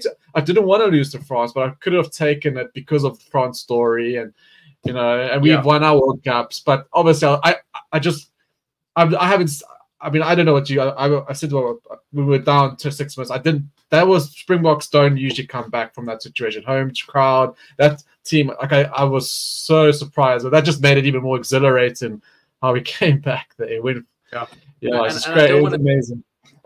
Yeah, I'm always tempted. I find myself catching myself when I say how the Boks won. It was by hook or by crook or by witchcraft, because then it actually takes away something from them. Like they were just a great team on that night, the Springboks, who found a way to win. It wasn't pretty, it wasn't a massive blowout, or it wasn't, the clean, crisp. And to be honest, I think my comments probably after the game, immediately after, in that reaction show, were a bit unfair. I was saying, oh, but we need to tighten up this, we need to tighten up that. And rightly so, the guys in the comments just kind of called me out and said, hey, look, they've played against a phenomenal French side at home with that home advantage. So the Boks they dug deep and they just found a way to win. And as we started off the segment, my concern is now we need to do that again, because it's going to be another big weekend of rugby. You speak about grudge matches. I mean, if anyone's got a grudge, it's the English against the Boks. No, I know. So, for me, this feels as big as what the Irish and New Zealand game did for those 2 teams. For us, especially for England, but also us, because now our expectations are, because even 2007 we flew under the radar a little bit. I mean, we had a great side then, but I don't recall myself thinking, oh, geez, we're going to win this thing. Those are still the days when New Zealand we still had to get past New Zealand, and Australia were decent. But this is a whole new ball game for the Boks. But I was the same as you. I saw France monstering into our half, monstering in the 22, scoring, us scoring off mistakes. And I said to myself, I said, we're scoring off mistakes, that's going to dry out, and France just going to look like they're going to carry on doing that. So I was concerned that our play was not going to work. But then the second half, changes came in early. France started to get nervous. And even so, even if I thought we stayed, I still thought, thank God Faf ripped that ball out, because part of me was still going that fucking ref's going to blow a French penalty any minute now, and we're going to keep it out. I wasn't excited. I wasn't happy until the end of the final whistle, But it also made the whole game so great, It was just, for me, it really cemented why rugby is the best sport in the world, and why we watch it. And every time I say there's a Bok game, I have the voice in my head that I'm not going to watch it. It's too stressful. But you can't help yourself, and you do watch it just for weekends like that and for performances like that, because it was just something I think I'll remember specifically, for a very, very long time. So I mean, here, looking in the chat again, we've got Brent W there saying, I've rewatched the France game 4 times now and still can't believe we won. which is just testament to how good that game was. But also in the comments there, Safra Kiwi saying, I've never seen a Bok pack dominated like the Boks in the first 10 minutes of the game on the weekend. Yeah, so and that was something that was quite different, where the forwards didn't really seem to be doing what we expected them to do, and it was almost a bit reminiscent of the Ireland game where they called them the bomb diffusers, which is a term that really annoys me, but fair enough. They did the job. They came on and they spoiled things. So it was a bit a little bit concerned, but as I said, they dug deep, and then Eben Etzebeth putting on an absolute performance. And I've seen lots of different pundits and shows and whatnot talking about he might be one of the best forwards to play, and maybe even potential nomination for Player of the Year. Yeah. Well, this is the thing. What I noticed in our game, you could see the attention to detail of the Springboks. Like Eben, he deliberately, you could see he tried to push it back, like to think on that spot, because usually the hand comes out, it goes forward. To take that scrum off a mark. I mean, Colby's charge down. All of these, you could see the Springboks are so hyper focused on the small. You could see that it's almost like they are trained for that. They're making the small margins count for themselves, and then the whole one team, one dream of getting back to it, getting back. And I must say, going for that try, I think it was 67 minutes, right? 6 minutes behind, you got Pollard on the field. That was a penalty. We go back for some more, right? The fact that we went with that, South Africa went for that try was also South Africa just being completely they're just keeping everyone on their toes all the time, and I think that's great tactics, and that's probably what, besides this whole goal that these guys want to win this World Cup together. At the moment, for me, the Boks are winning the small margins, and I'm going to read out the ref because obviously the French, she's upset. Barnesy had a good one. I think there was some moaning in the Wales game, but we've had it on our side, and we've bitched about it as well. But yeah, it's not fun when if you do genuinely feel hard done by refs. So obviously the French do certainly feel they were. So I don't know. I can understand. These are the margins, right? I mean, it comes down to these margins, and this is why I feel good about the Springboks.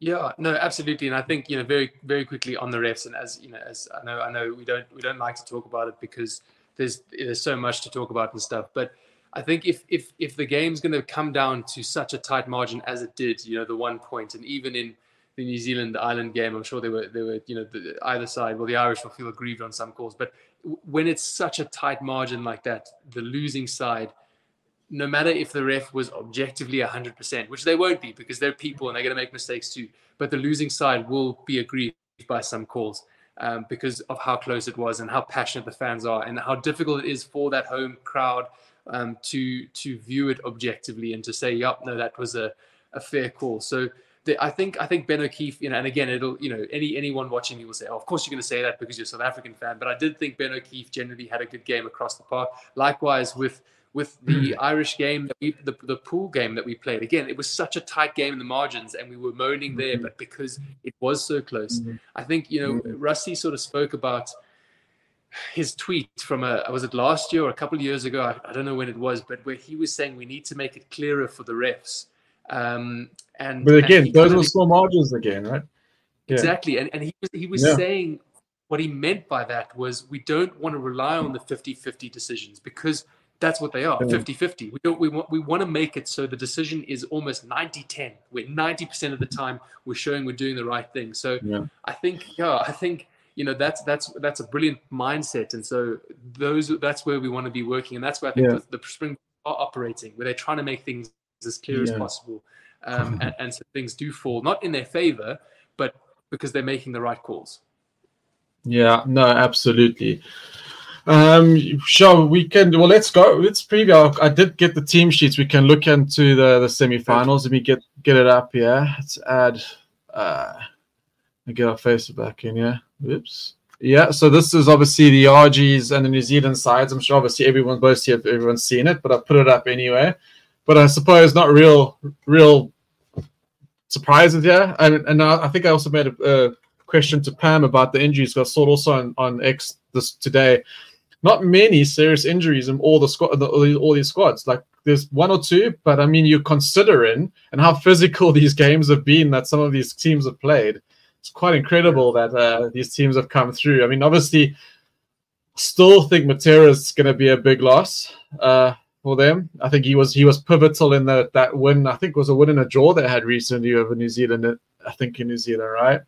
And he was their mainstay, their key kingpin. He was at the Crusaders. So I think there's a lot of comfort and experience that would have helped them. But then obviously Telea's back, which he was the form wing of the world, right? But I love Leicester. I've always loved him for the Crusaders. I thought that is a hard number, but I think Telea was always going to be the starter anyway. So Leicester's not even on the bench, pro Oak. But yeah, any comments on the teams and how do you see it going?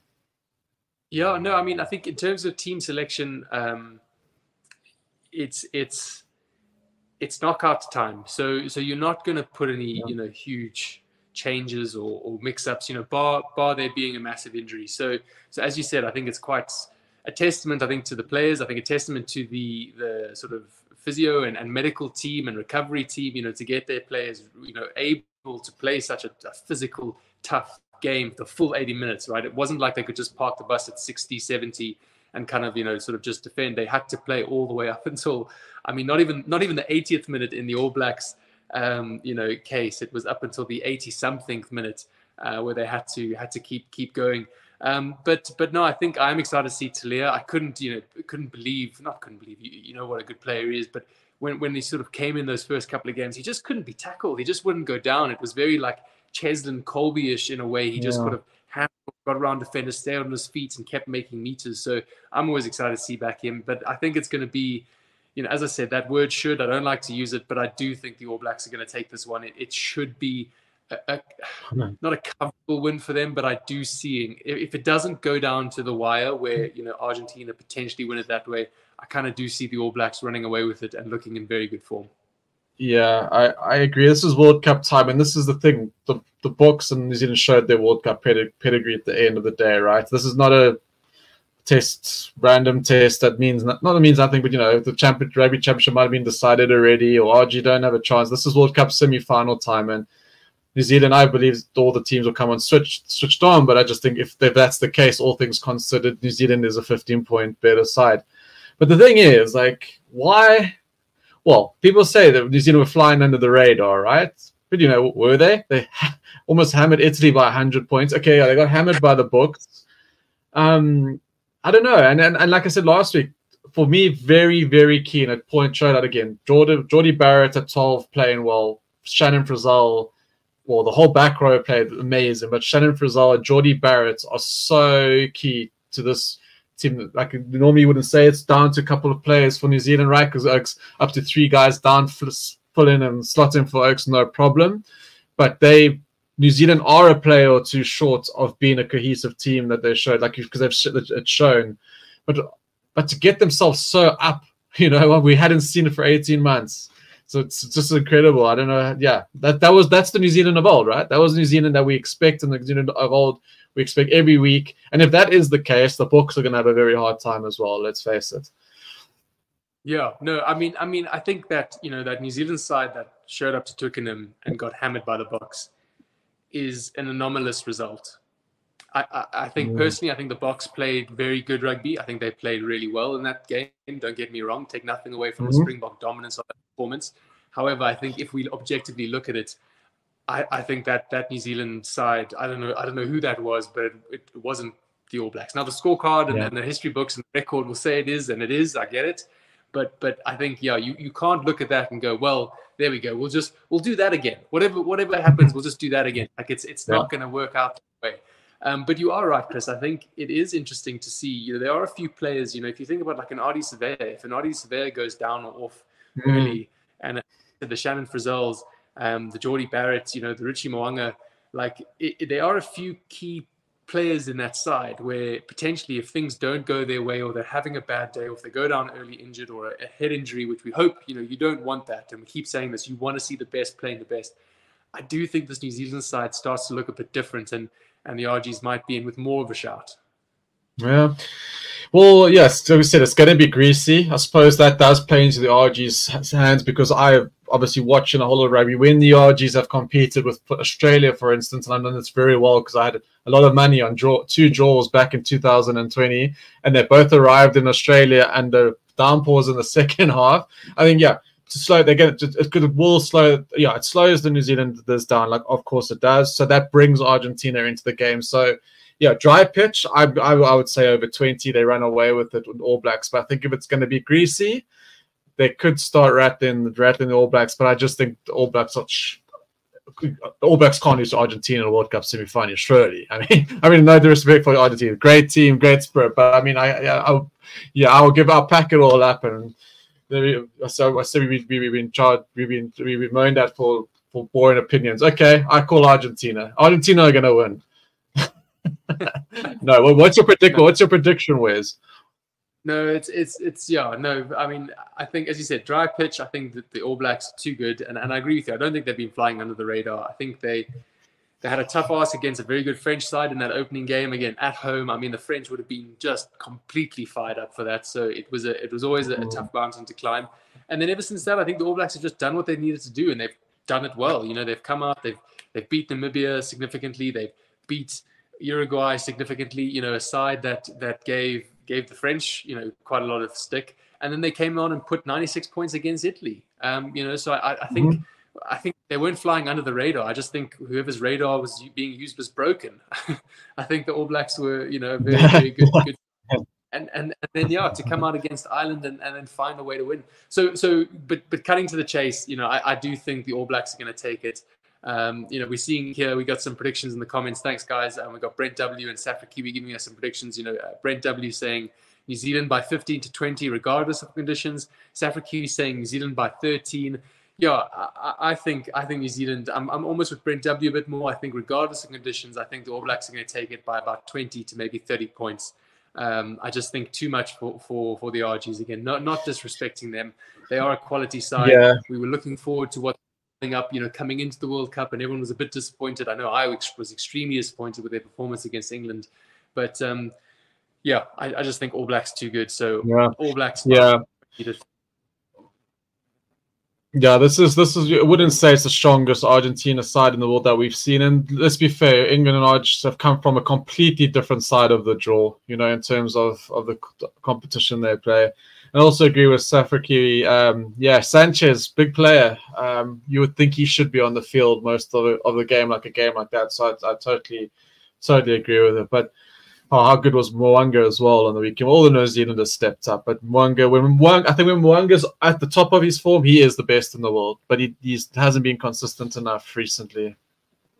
No, you're making Reza very happy by saying that, Chris.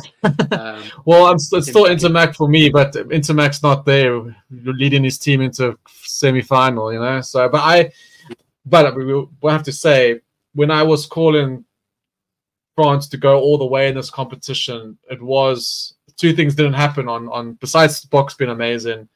Intermac needed to be there because I think Intermac was someone that could have broken that game up in the last 10. One of the few players in the world that could have made magic from nothing. And I'll be honest, I did think they were going to get a penalty to win that game. I had that in my head. So those two things didn't happen for us. Or we were. Oh, and going back to this whole book, let's actually go. I also agree. New Zealand, between 10 and 20, depending on the conditions, they pull away. We can move on to our game. We'll go better afterwards.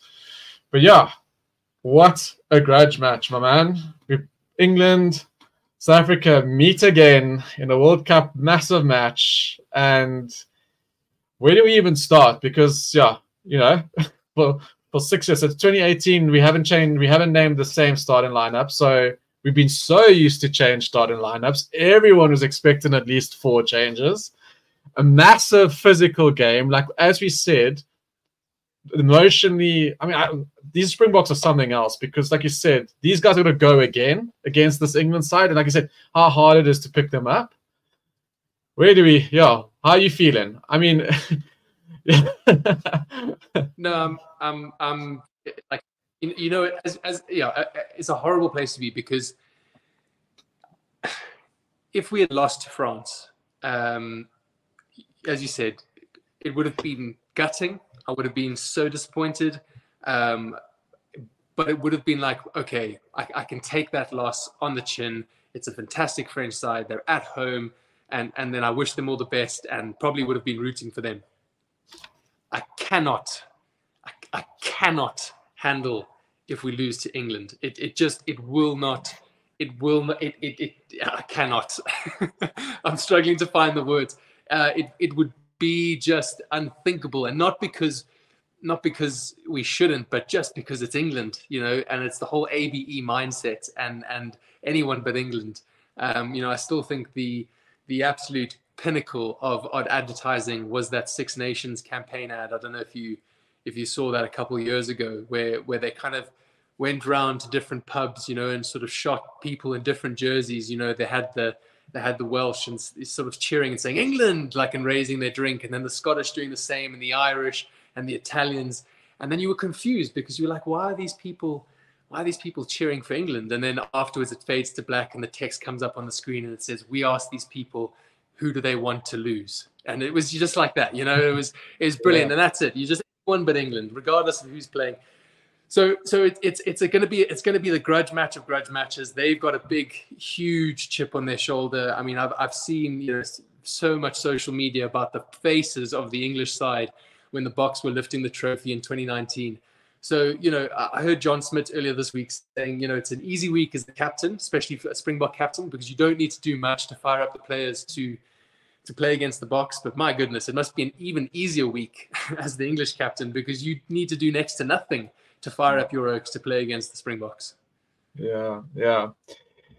But like this, and I've said this, Eddie, this England side had many good moments under Eddie Jones, and there's a lot of guys from the final in this team as well. You look at this England team on paper, they should not be performing the way they have been. Let's face it, the last year under Eddie Jones, and even the start of Borthwick. So I still look at this team and I'm happy that they haven't showed much, because it looks like we're just bullying them, because I don't know if it's the grunt and the commitment that I was worried had been seemingly lacking from them. But 1 to 23, they got good players. They're very good players in their own right. They're stand-up players in the English Prem. But it goes back to what this game is, what this game means to half those English players and grudge matches, and England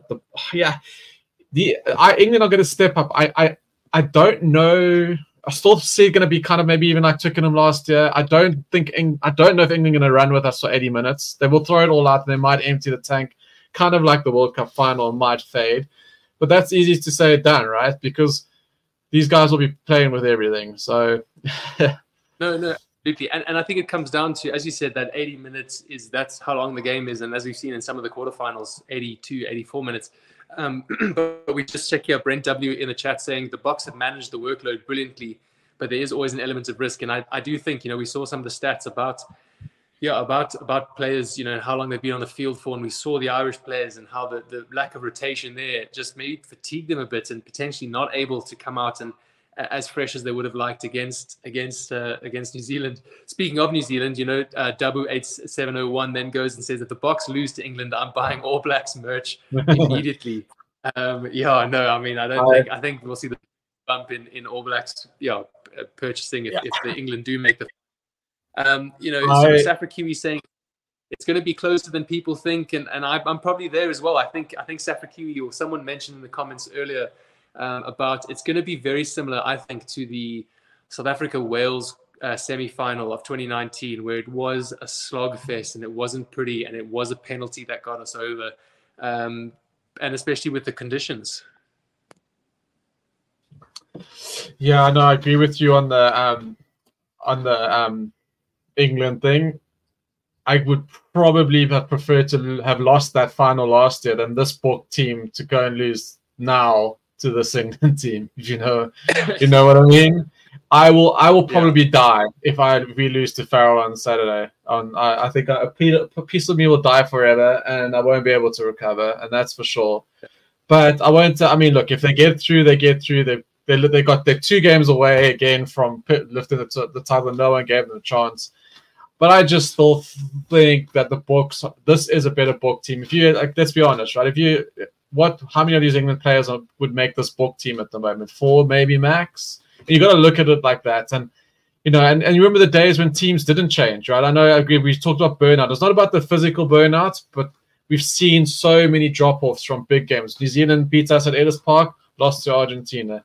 England beat New Zealand in the semi-final, got hammered by us. It happens, guys. We're not trying to say this book won't. We can't say it won't happen.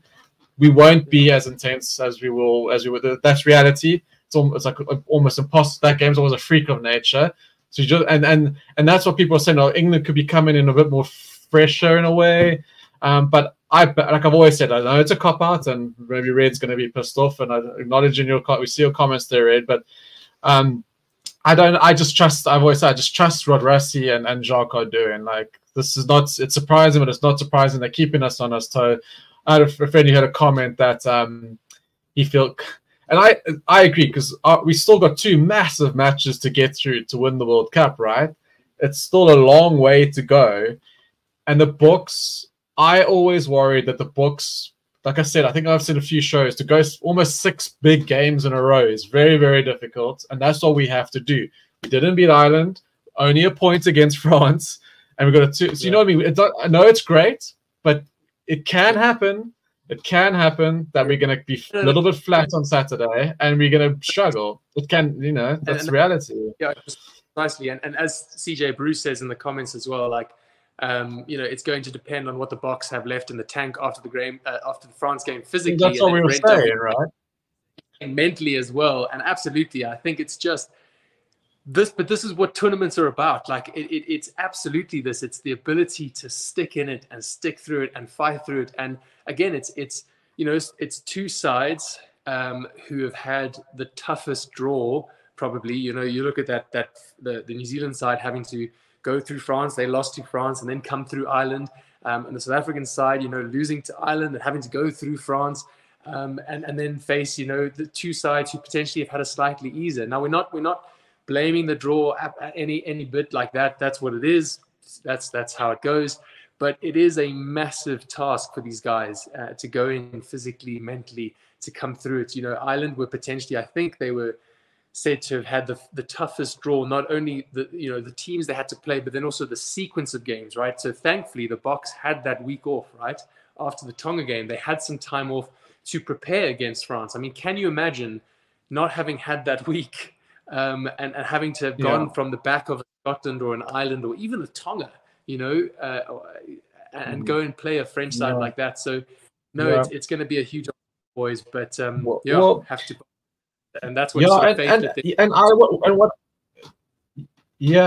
What Ireland had to achieve, they were at 17 wins in a row. Boks had that record. Irish team played all the way through. They hardly made any changes. I think they made a few changes in 1 or 2 of the warm-up games.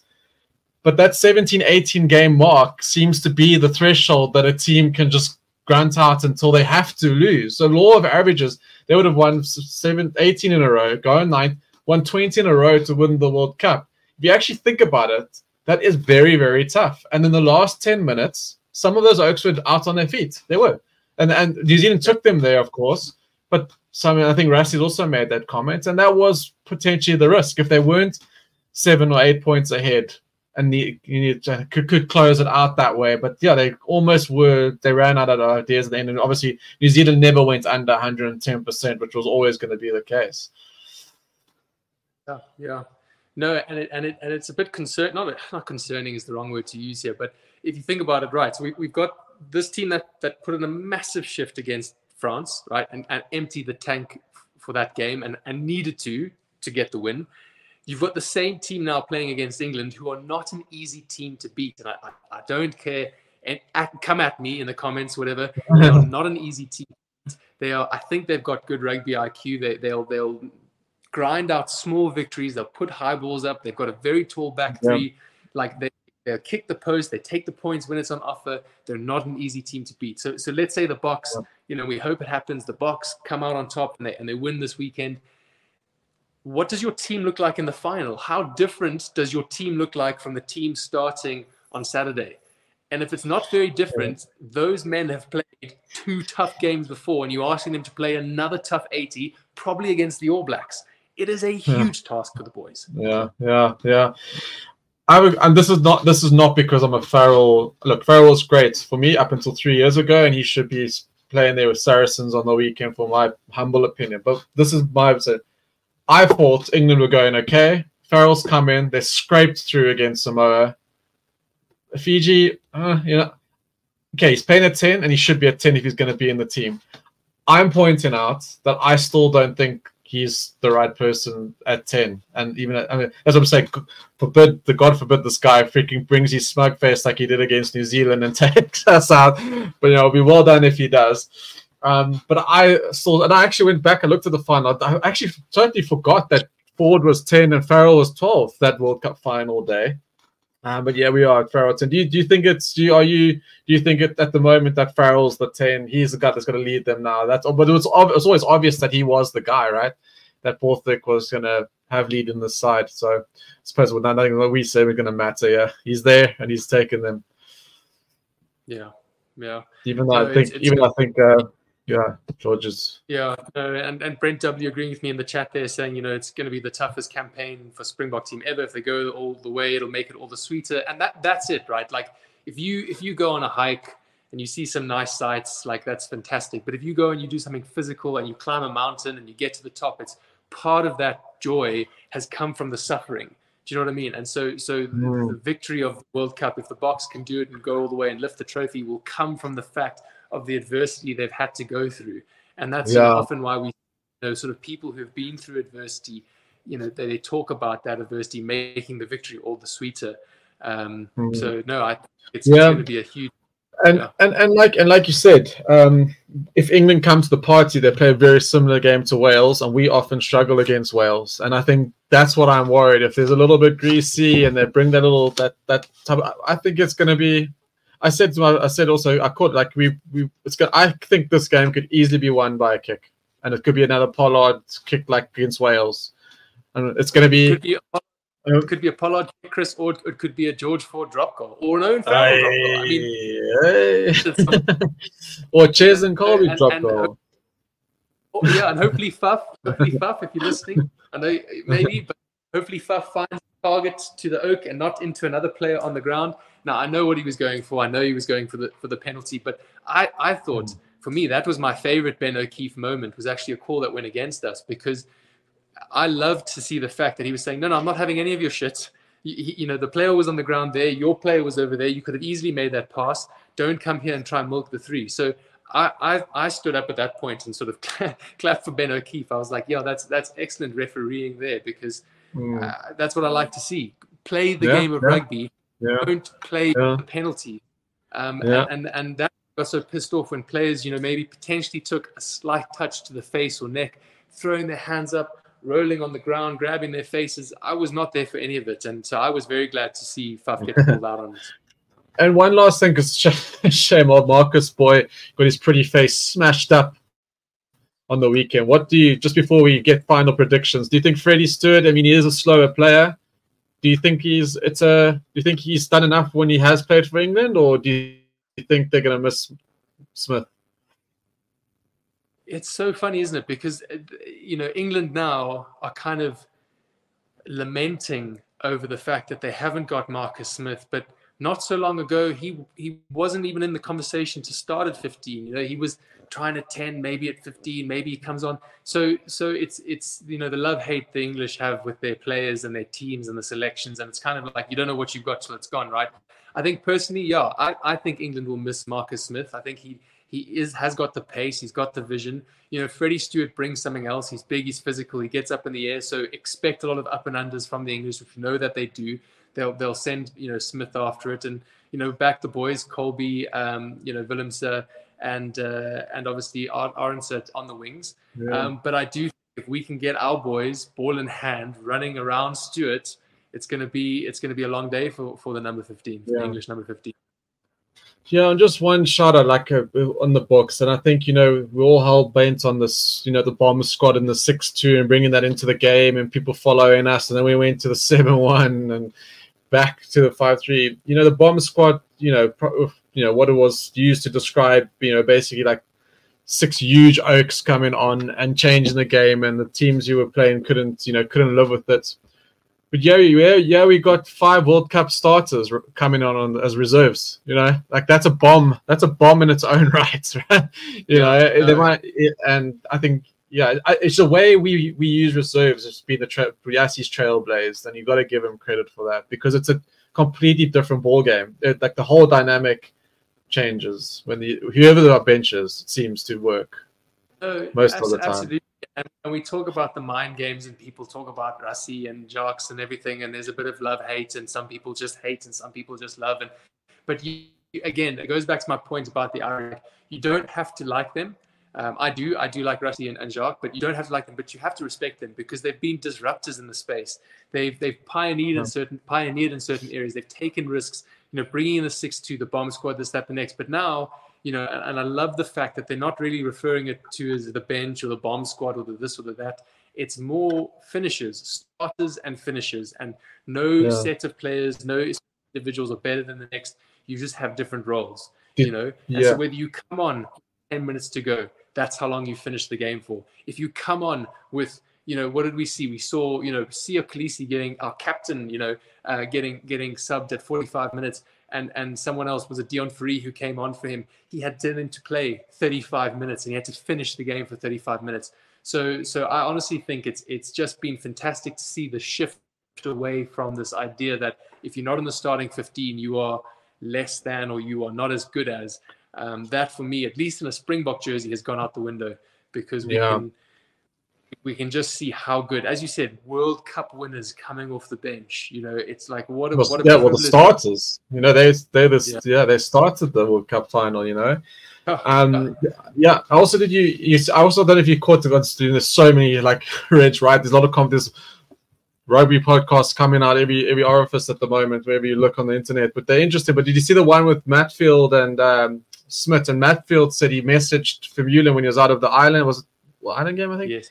And he just said, "Who cares? One team, one dream, one mission," and that said it all. Yep. That said it all.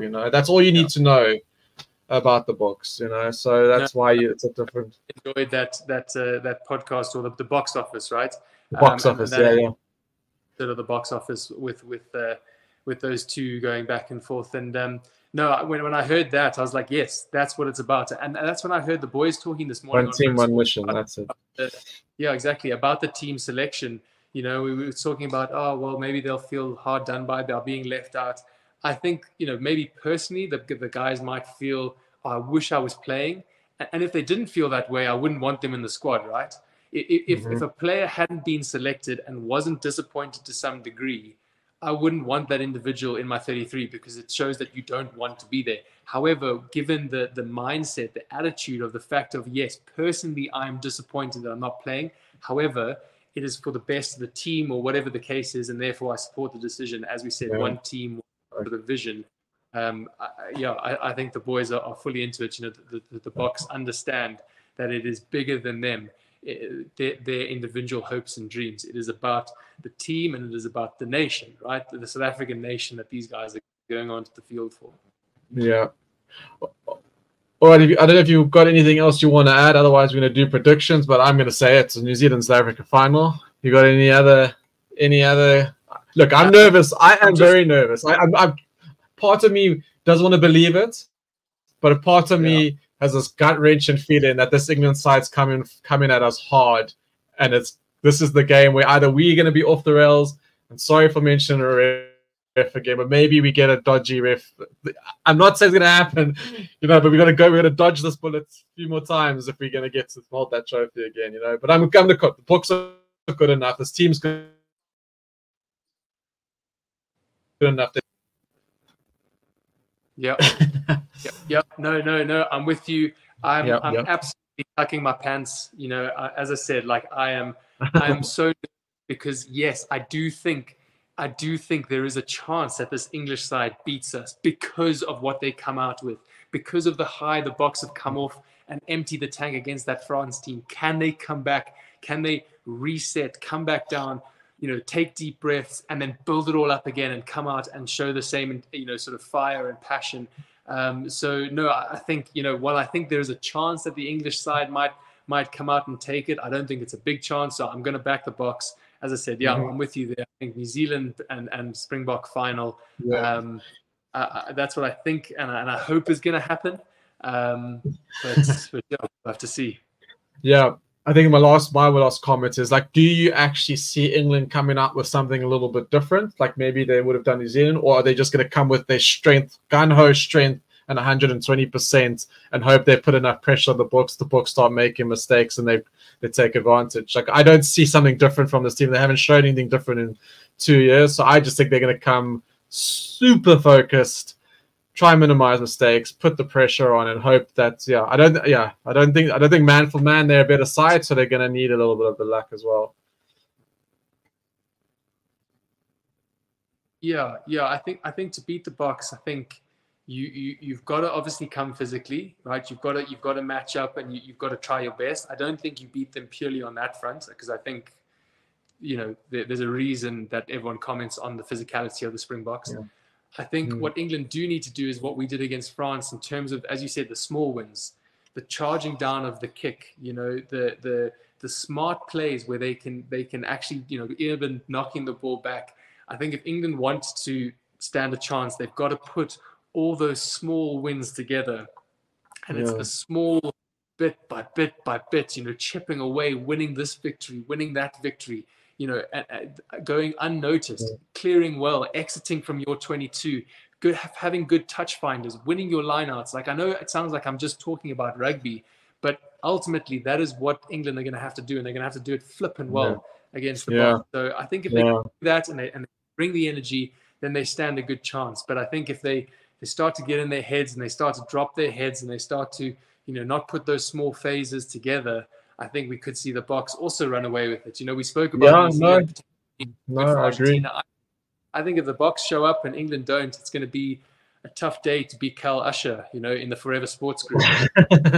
Well, I must say my initial gut, and I love my gut generally is my safe place, and I get it wrong because when I start to overthink is when I start to make mistakes in my predictions and the punting. But initially I said this is just, at the moment, the golf is just too big with the top four and the rest. Scotland, who were fifth in the world when we played them. England are up to fifth now, but I just think the golf is just too big. And at the end of the day, for me, cream does rise to the top. And you do actually often see blowouts in provincial games as well. You think semis are going to be close, but obviously I've watched and punted a lot on it. Not often. A lot of the time, the top teams of the tournament actually can blow out teams and knock out rugby. So I initially thought that, but something sneakily inside me says that, let's see how the game goes. We'll see. I think it's just get it in play. Only once the games go and you see the first phases go and you get a good idea of possibly where the game is going to go. All right, my man. Sure. We can. Yeah. No, I was just gonna say final comments before we wrap it up here from the guys in the chat here. Brent W coming with a thought. He's saying, here's a thought: the Boks weren't at their best against France, which I agree with. I think there's areas we can tighten up. He says, but could they gear up this Saturday? I think they might. Yeah, maybe we see the Boks start to fire at that 85-90%. Again, I wouldn't want to see them at their best this Saturday. I want to see that hopefully if they make it through to the final. Monty van Staden here saying, besides the actual game, we've been privileged to witness some of the greatest rugby brains at work. I am most probably going to spell the French coach name wrong, but he talks about Farrell, Checker, and Inaber. And then Mikhail Adams there saying the Boks need to protect the area on the wing when the opposition is on their 5-meter line, because most of the tries are scored in that area against the Boks. Guys, all absolutely fantastic, valid points. We appreciate you guys getting involved in the chat. I know Red wasn't too happy with us earlier, not necessarily engaging with you a bit much. We've got lots to chat about. We always enjoy reading your comments. So please do keep them coming through. And do try to get many of them as possible, we promise. Even earlier with Pam, and what a privilege that was to have her on, and how insightful that was. We did field questions both from the Forever Sports guys, as well as, sort of a lot of questions that have come up throughout over time on the Forever Sports channel. So as always, we do try to get to as many of your questions as possible within the lot of time, guys. But we thank you for joining us here on Forever Sports, and definitely make sure you join along on the watch-alongs. We'll be in the conversation with you, giving Stevie P a hard time and trying to get his attention as he takes us through the semi-finals. Yeah, Wes, I've got to thank you, mate, for reading out the comments because you've done a sterling job there. I have tried to put some up on the screen as well. So that's good. As I say, it's true. This is the fan forum, of course, and this is about you guys, and we want you guys to get as much value, obviously, all in it together. Just quickly on the betting segment, because we're not a betting show, but just quickly, we've had our first losing week in 7 weeks. Wes 7 weeks we were winning. And we came crashing down last weekend. But look, I'm not upset about it because that run was quite a run. I'm not gonna lie, I'll take some credit there. But yeah, Wellington, they couldn't freaking beat Hawke's Bay. They were unbeaten the whole tournament, and then they played Hawke's Bay the last round, lost semi-final, lost Hawke's Bay back to back. Who knows where the Ranfurly Shield is or what was happened on it, but it's somewhere.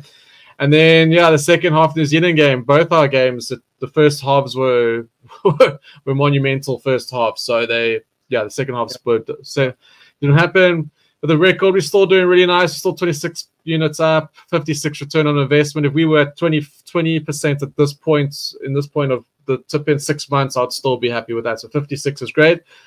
And because on that note, it's a semi-final. I'm gonna push out the boat a little bit this week, and I've got a bigger punt, much bigger than I usually do, because there's been some comments I've seen that keep saying I'm too conservative, and they want to see some higher odds there. So the fans have spoken, and Chris has listened.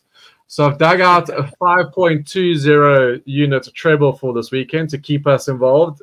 And as you can see, my second half highest scoring has come back into the game. Now I need to say, the second half highest scoring were lower odds because obviously they give the probability of these things happening. And last weekend they evened out again, which they often do for big games. But it's gone back to where the second half is the favored half for the scoring. So I've gone that for the two semi-finals because I think they'll be, they often are tighter affairs. And I see regression of first half big. That could be wrong because you never know. But I'm going to back this now till the end for this weekend. Those two teams, second half high scoring, we'll put that. And then Saracens got absolutely monstered the other day against Exeter, which no one was expecting. Now they're at home to Bath, and I think typical Saracens. I love when top dogs are in the spot. And Saracens is one of that team that they'll come back and hammer Bath. I would suspect you can get good odds there. So you have to put those three together to make the treble, 1.5 units. So that's going to be a juicy return.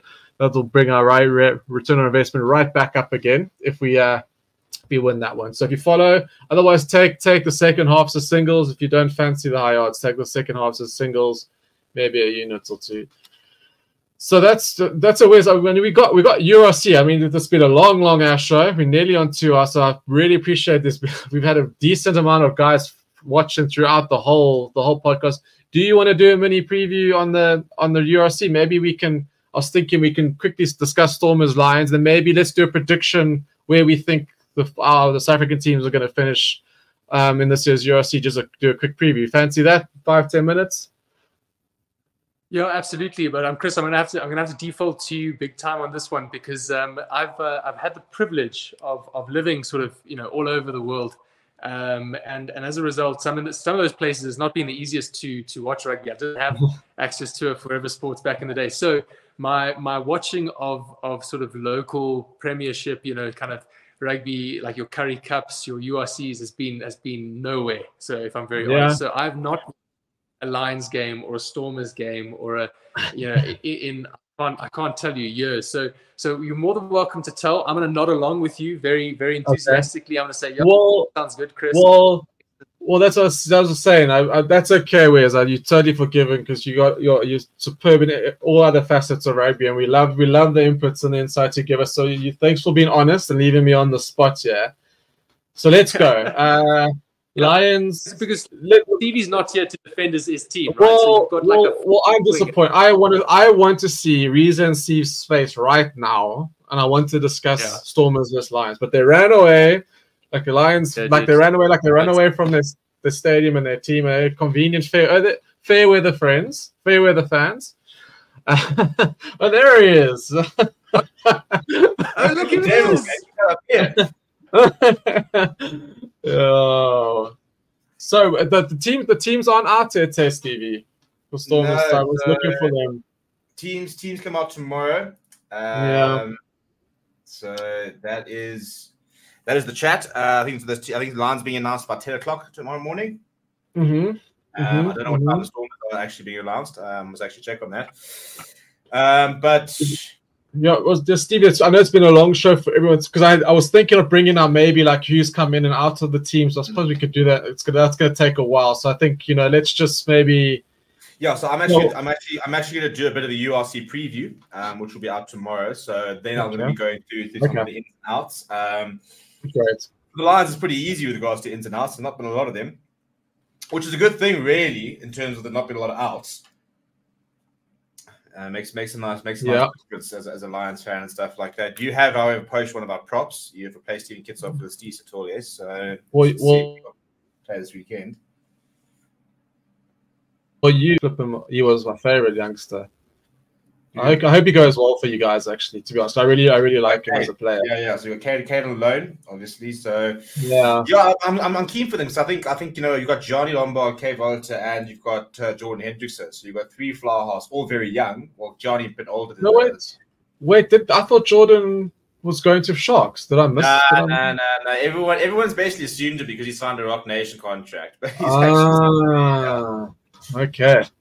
okay. Well, then you're back in the game because he was growing. He could grow into the Lions legend. That guy. He was always good for you guys. Yes, he can kick a ball, eh? No, you can kick it. You can kick it. You can go to the parking lot and you can kick it over the stadium into the parking lot on the other side. And that guy loves tackling. Like No.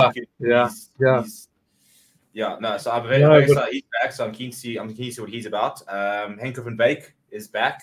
He's a beast there. This weekend, so very keen to see how he goes. You guys are obviously missing half your side, really.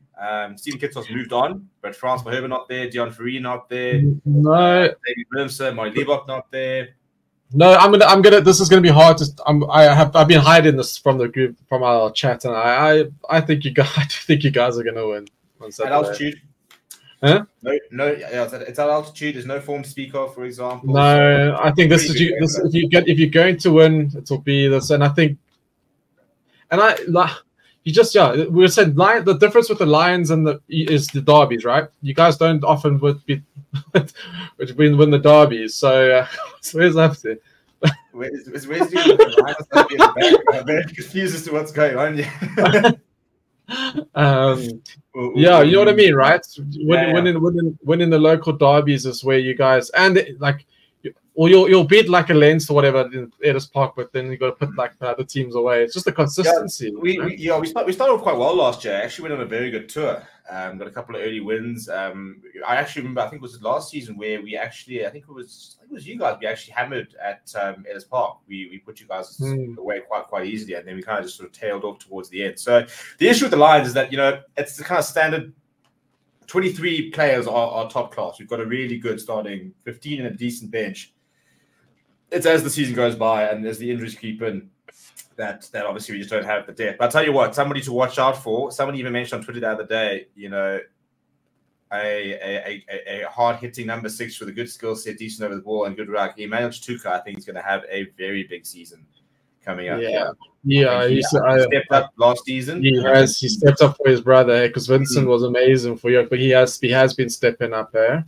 Yeah, so my players to watch the Lions are watch Emmanuel, watch Jordan, and watch Henke. I think those two are going to I enjoy watching the Lions, even like back in the day when you had John Mitchell and when you guys had that really good side. And then also the Lion, I also love the Lions Stormers game. It's generally a throw around. It's a fun game to watch. I think you guys take it. Then we'll take the Scarlets next week at the Darney Cravens. We'll give you a little bit of a nudge head start. You can push into there. But just quickly, what are your predictions? I did this actually last 2 years, trying to predict. I think I got it right. I don't know what did I predict this. Well, I thought the Bulls. Everyone's Bulls an overall end of season type prediction. Yes. Okay. Where do you think our boys are going to finish the season? All right. So I think. So my big call is I reckon Bulls could be the top SA side. Oh, yeah. See, that's what I made that mistake 2 years in a row. Well, not a mistake. Yeah. So I do. I think it goes one of two ways. I think they either have a very good season, and I think they could be back in inverted commas, or I think that there are structural problems there, which whether it's management or whether there's something wrong that needs to be addressed and needs to be almost a bit of an overhaul. So I think it could go very well for them. I think it could go very badly for them. But they've signed so well. You know, they've brought in. But they've been signing for the last 3 years. And yeah, but Bulls are the team that used to bring the youngsters through. They've changed their whole kind of a philosophy in a way. Yeah, so I think because Jake White was very much talking about. He said, he wants to bring the average age of the players up. But I think also if you look at the signings they've made, I mean, at one stage, you remember when they were just signing absolutely any loose forward going, and they had this pile up of loose forwards, and they didn't have they didn't have a tight head. They lost Trevor and Yukon, and they just didn't really replace him. They brought in Wilco Lowe, so they brought in Akafanamerva at hooker. So your hookers now Akafanamerva, Johan and Jan Krabelar. Yeah, those are good acquisitions. Those are good. In the back line, I thought the centers were a bit lacking, and they brought in Jakob van der Walt. I agree. And I like Constant Hendricks, but Henry Immelman now, and it sounds like Kenan Moody, based on what he said in the World Cup, it sounds like he's going to be running a 13 this season for the Bulls. So I think that's a game changer. Yeah. Yeah, you got a point. But do you think Jake White though still the right man? Yeah, well, that's the thing. I think it's a big season for him because you can't argue the Jake White credentials, can you? He's had the success, but he is someone that doesn't. Yeah, but you could say that about Eddie Jones. But you could say that about Eddie Jones as well, right? Yeah. No, it's Jake White's an interesting conundrum because often he does sometimes I wouldn't say overstays his welcome, but sometimes the longer he goes there, sometimes things start to fall apart. They backed him long term. What do you think about the Sharks? Do you think that they're finally going to get their where's the bag? I'm really intrigued what Wes is up to. Did you get something to eat? Are you all right? No, sorry, my sugars were crashing actually, but sorry, good. No, please, thank God. Yeah, glad you're still with us. Then, great, man. because you turned. I actually, for moments, I was worried because you turned around and I didn't know if I was thinking, thank God you're right, man. For me, it was like we turned around, he almost had a nervous grin on his face, and then the feed cut. And I'm like, what is this? Yeah. We need to I was hoping the feed wasn't going to cut because I was really intrigued to see where that was going. But anyway, yeah. But do you think it's a now or never season for Jake and the Bulls if he doesn't win this season? Yeah, I think if patience run out. Yeah, I think if they don't, if they get to a final, for example, then I think he might stay on. I don't think he'll stay on longer in the season anyway. I mean, I think he's been there 4 or 5 years. Yeah, I know he's got this long-term project, long contract. I don't see him staying around much longer, to be honest. I mean, what's he got ready to prove? I think if he wants another challenge, I think he'll move. I wouldn't be surprised if he just sort of steps down altogether. The only thing I would say about the Bulls is that they don't seem to really have much of a succession plan lined up. You don't really sort of nobody really immediately comes to mind unless they go overseas and they bring back a Vergaan back or something like that. Yeah. And realistically, where do you see the Lions? They're going to crack the knockouts this year? Surely.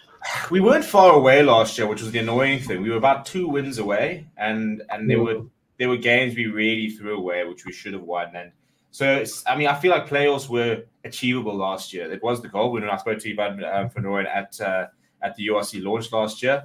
I like him. He's good. Yeah, so, and he was very honest. He said that they wanted that playoff. They wanted that home playoff. They wanted the home playoff to begin with, because I think what I like about him, I think he's quite realistic. He spoke about the fact that they really wanted a home playoff, which is a big call to try and get fourth. But I think they understand that their chance of ever doing something in this competition hinges on them having that Ellis Park. Yeah. But in saying that, because let's face it, our top 3 sides, right? Stormers, Bulls, and Sharks are going to probably be up. Well, I think the Sharks. That face, yeah. Exactly. I can't. Well, do you know what it is? Do you know what this weekend for me is about? Yeah, it's Janti time. Oh, I love Deontay. I'm a bigger Deontay fanboy as you are, bro. Honestly, I love that. That has passed under the radar this weekend. That Deontay could make his return this weekend after 4 years. Yeah. But just going back to the Lions' chances of a top 8, because are Zebra going to win a game? Are we going to see some improvement from the Welsh sides? Because if those guys start getting better and playing out, because gonna have to, because those sides still got to get up to our physicality, right? That's what they're still missing. Well, the Welsh team's on trouble because they've all left. They've all had a walkout basically. Obviously, they had all those issues last season where they couldn't contract players, they couldn't offer players contracts and stuff like that. And as a result, you go look at the exodus of Welsh players. They've all left basically. Your Will Rowlands, your Liam Williams, they've all packed up. Edwin Jones is retired. Josh Navidi's retired. There's so many players who have left the Welsh region. I think they'll bounce back. I think they've got they've actually got some really nice young players. You look like a Jack Morgan for me to be British Irish Lions captain. I think he's phenomenal. But I think that they're going to need a year or two to adjust. So I don't expect a lot from the Welsh regions. I don't expect much from Zebras. So that's already 5 teams. Yeah, well, it's really, it's like I said, it's the 3 Irish teams, 3 South African teams, and the 2 Scottish teams. That's been the top 8. It's kind of an Edinburgh there in about because I think they came up 4. Yeah. So it's kind of like that Benetton Lions, Glasgow Warriors, who are probably my second team in the URC. It's kind of them. Lions beating the Stormers to start as a starting point, and they're 1 or 2 derby wins away from making it. And where the Stormers? The Stormers making the final again this year, my man. Are they winning it again? Second title. Yeah, why not? I think. Who is your South African team with? I don't think I've actually picked that up. The Lions, surely. I mean, yeah. It was the Lions for. What do you mean it was? There's no it was. It is. and then. Yeah, I was very fickle. I think sort of towards the end of high school, and sort of then switched over to Stormers side of things for no real other than being a teenage boy, and greatest stadium in the world. Yeah, it's kind of just beat in the wind, to be honest. So I think at this point you flip a coin, really. No, but I think good old. Manu Lebok, I think he would have gained massive confidence and whatnot coming out of this tournament, obviously, and with his time with the Box. So if he can get back into a Stormers jersey and continue, to take as the form, I'm really keen to actually get back into it a bit more and start watching a bit more domestic rugby. So no, I can't say anything for now. So take none of what I'm saying with any sort of weight. I know you guys don't anyway, so that's fine. He's gone again. And he's gone. And he's back again. And he's back. Well, I'll tell you what, guys, I'm actually interested to get your guys' comments. Gallant. I love Gallant. And I was convinced he was a starting block before video. I thought he was the Billy replacement. The way he played, I was like, we got it. We're going to be fine. But he's going to move on. Yeah. This is our next playmaking fullback. Did you see his try assist in the warm-up game? Oh, that guy's magic, bro. He's the most unlucky. He's the most unluckiest player. Oh, I love watching that guy play. It's just not fair. It's not fair that he hasn't had a international career. But anyway, he's back at my team now, and Damien Willemse back at 12 in. Oh, but when he was in the Stormers, the Bok, Willemse, those 2. Zas, when the Stormers are full strength and running, bro. Oh man, that's why we have people that come to watch, bro. Yeah, it's good, It's good, And we lift the trophy. Oh, it's lovely weather, beautiful girls. See, what more can you dream of? Chris, are you moving back to Cape Town? In the UK? Don't. Yeah, I'll be back for 2 months over December. Stevie, you guys just get down to Cape Town. Let's go. My friend's got a box. We'll go. Yeah, it'll be good. Let's go. Let's just check the calendar. There must be a Lions Stormers game in and around things. There's a lot of local derbies in that period. Yeah. All right. Good luck, Lions. Don't cry if you lose again. It's all right. But it's gonna be a good game. It's gonna be a nice warm up to the book game, I'm looking forward to it. Yeah, there's 2 games: Lions game into the Sharks game into the Bok game. Oh, there we go. Sharks are playing again. Munster. That's a cracker game as well. Munster, and then Bulls Scarlets on Sunday. That Sharks Munster game in the end of the URC last season was a beat. Was a draw, I think. I think that was the one that was wet, wasn't it? And that's the one that Khaleesi got injured. No. Could have been. I'm not sure. Yeah, I shouldn't have being a very wet day. But Joe, a lot of rugby, and then obviously tomorrow night's going to be massive. What did we predict? Argentina all the way. Yes, actually I did, because we were getting some bad mouths that we're too conservative and not bringing in the fans. So I said I'll shout Argentina just for a little controversy, even though I totally don't believe it. Come on, the Argies. Yeah. No, well, look, I hope they got Saint to West. My initial gut is it's going to be blowout wins. I think the golf is just too big, but the weather's going to be a neutralizer, and I don't want it to be blowouts. I do hope I'll just give New Zealand a game. Our game, I don't know. It could be 20 points. It could be us by 3. It could be England by 2. Yeah. Like literally. Look, so. I don't know what the weather was like today. I think it was supposed to be wet again today. Yesterday was absolutely pouring. And cold as well. So very different this weekend to what we've had for the rest of the World Cup. Which ironically, for the first time, who would have thought is not going to suit the box, necessarily. Yeah. I think I'm not happy that it's raining. I want the same again. I want the book throwing. He's doing his magic to the guys outside him.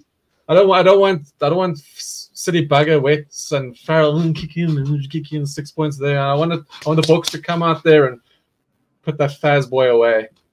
But, England are, if they come out like they did against the semi against New Zealand, we are in for a long day, if they can bring that. I don't know if they can, but then we didn't say New Zealand were possibly going to bring it, even though they had it in them. I just haven't seen anything to suggest that England can even go to that level. That's just why I'm feeling okay-ish that we'll get through. Yeah. That's a big one. We know Reeza's drinking on a school night because he's saying Argentina by 5. He's also saying Lions. Oh, you see. I can guarantee you right now he's got a brandy in hand. Yeah, no, definitely. If Chelsea allow. But if the wife allows for the brandy. Right, gentlemen, speaking of that, I am going to head out. Monster show, boys. Well done, man. Well done. We've been going for over 2 hours, yes. So thank you to everybody who's been sticking by us. It's been a long one, but a very cool one. Yeah. All right, boys. Big weekend ahead. Enjoy. Have fun. We'll see you in and around. Yeah, cool. Thanks, chaps. We'll see you guys soon. There's everyone. Bye.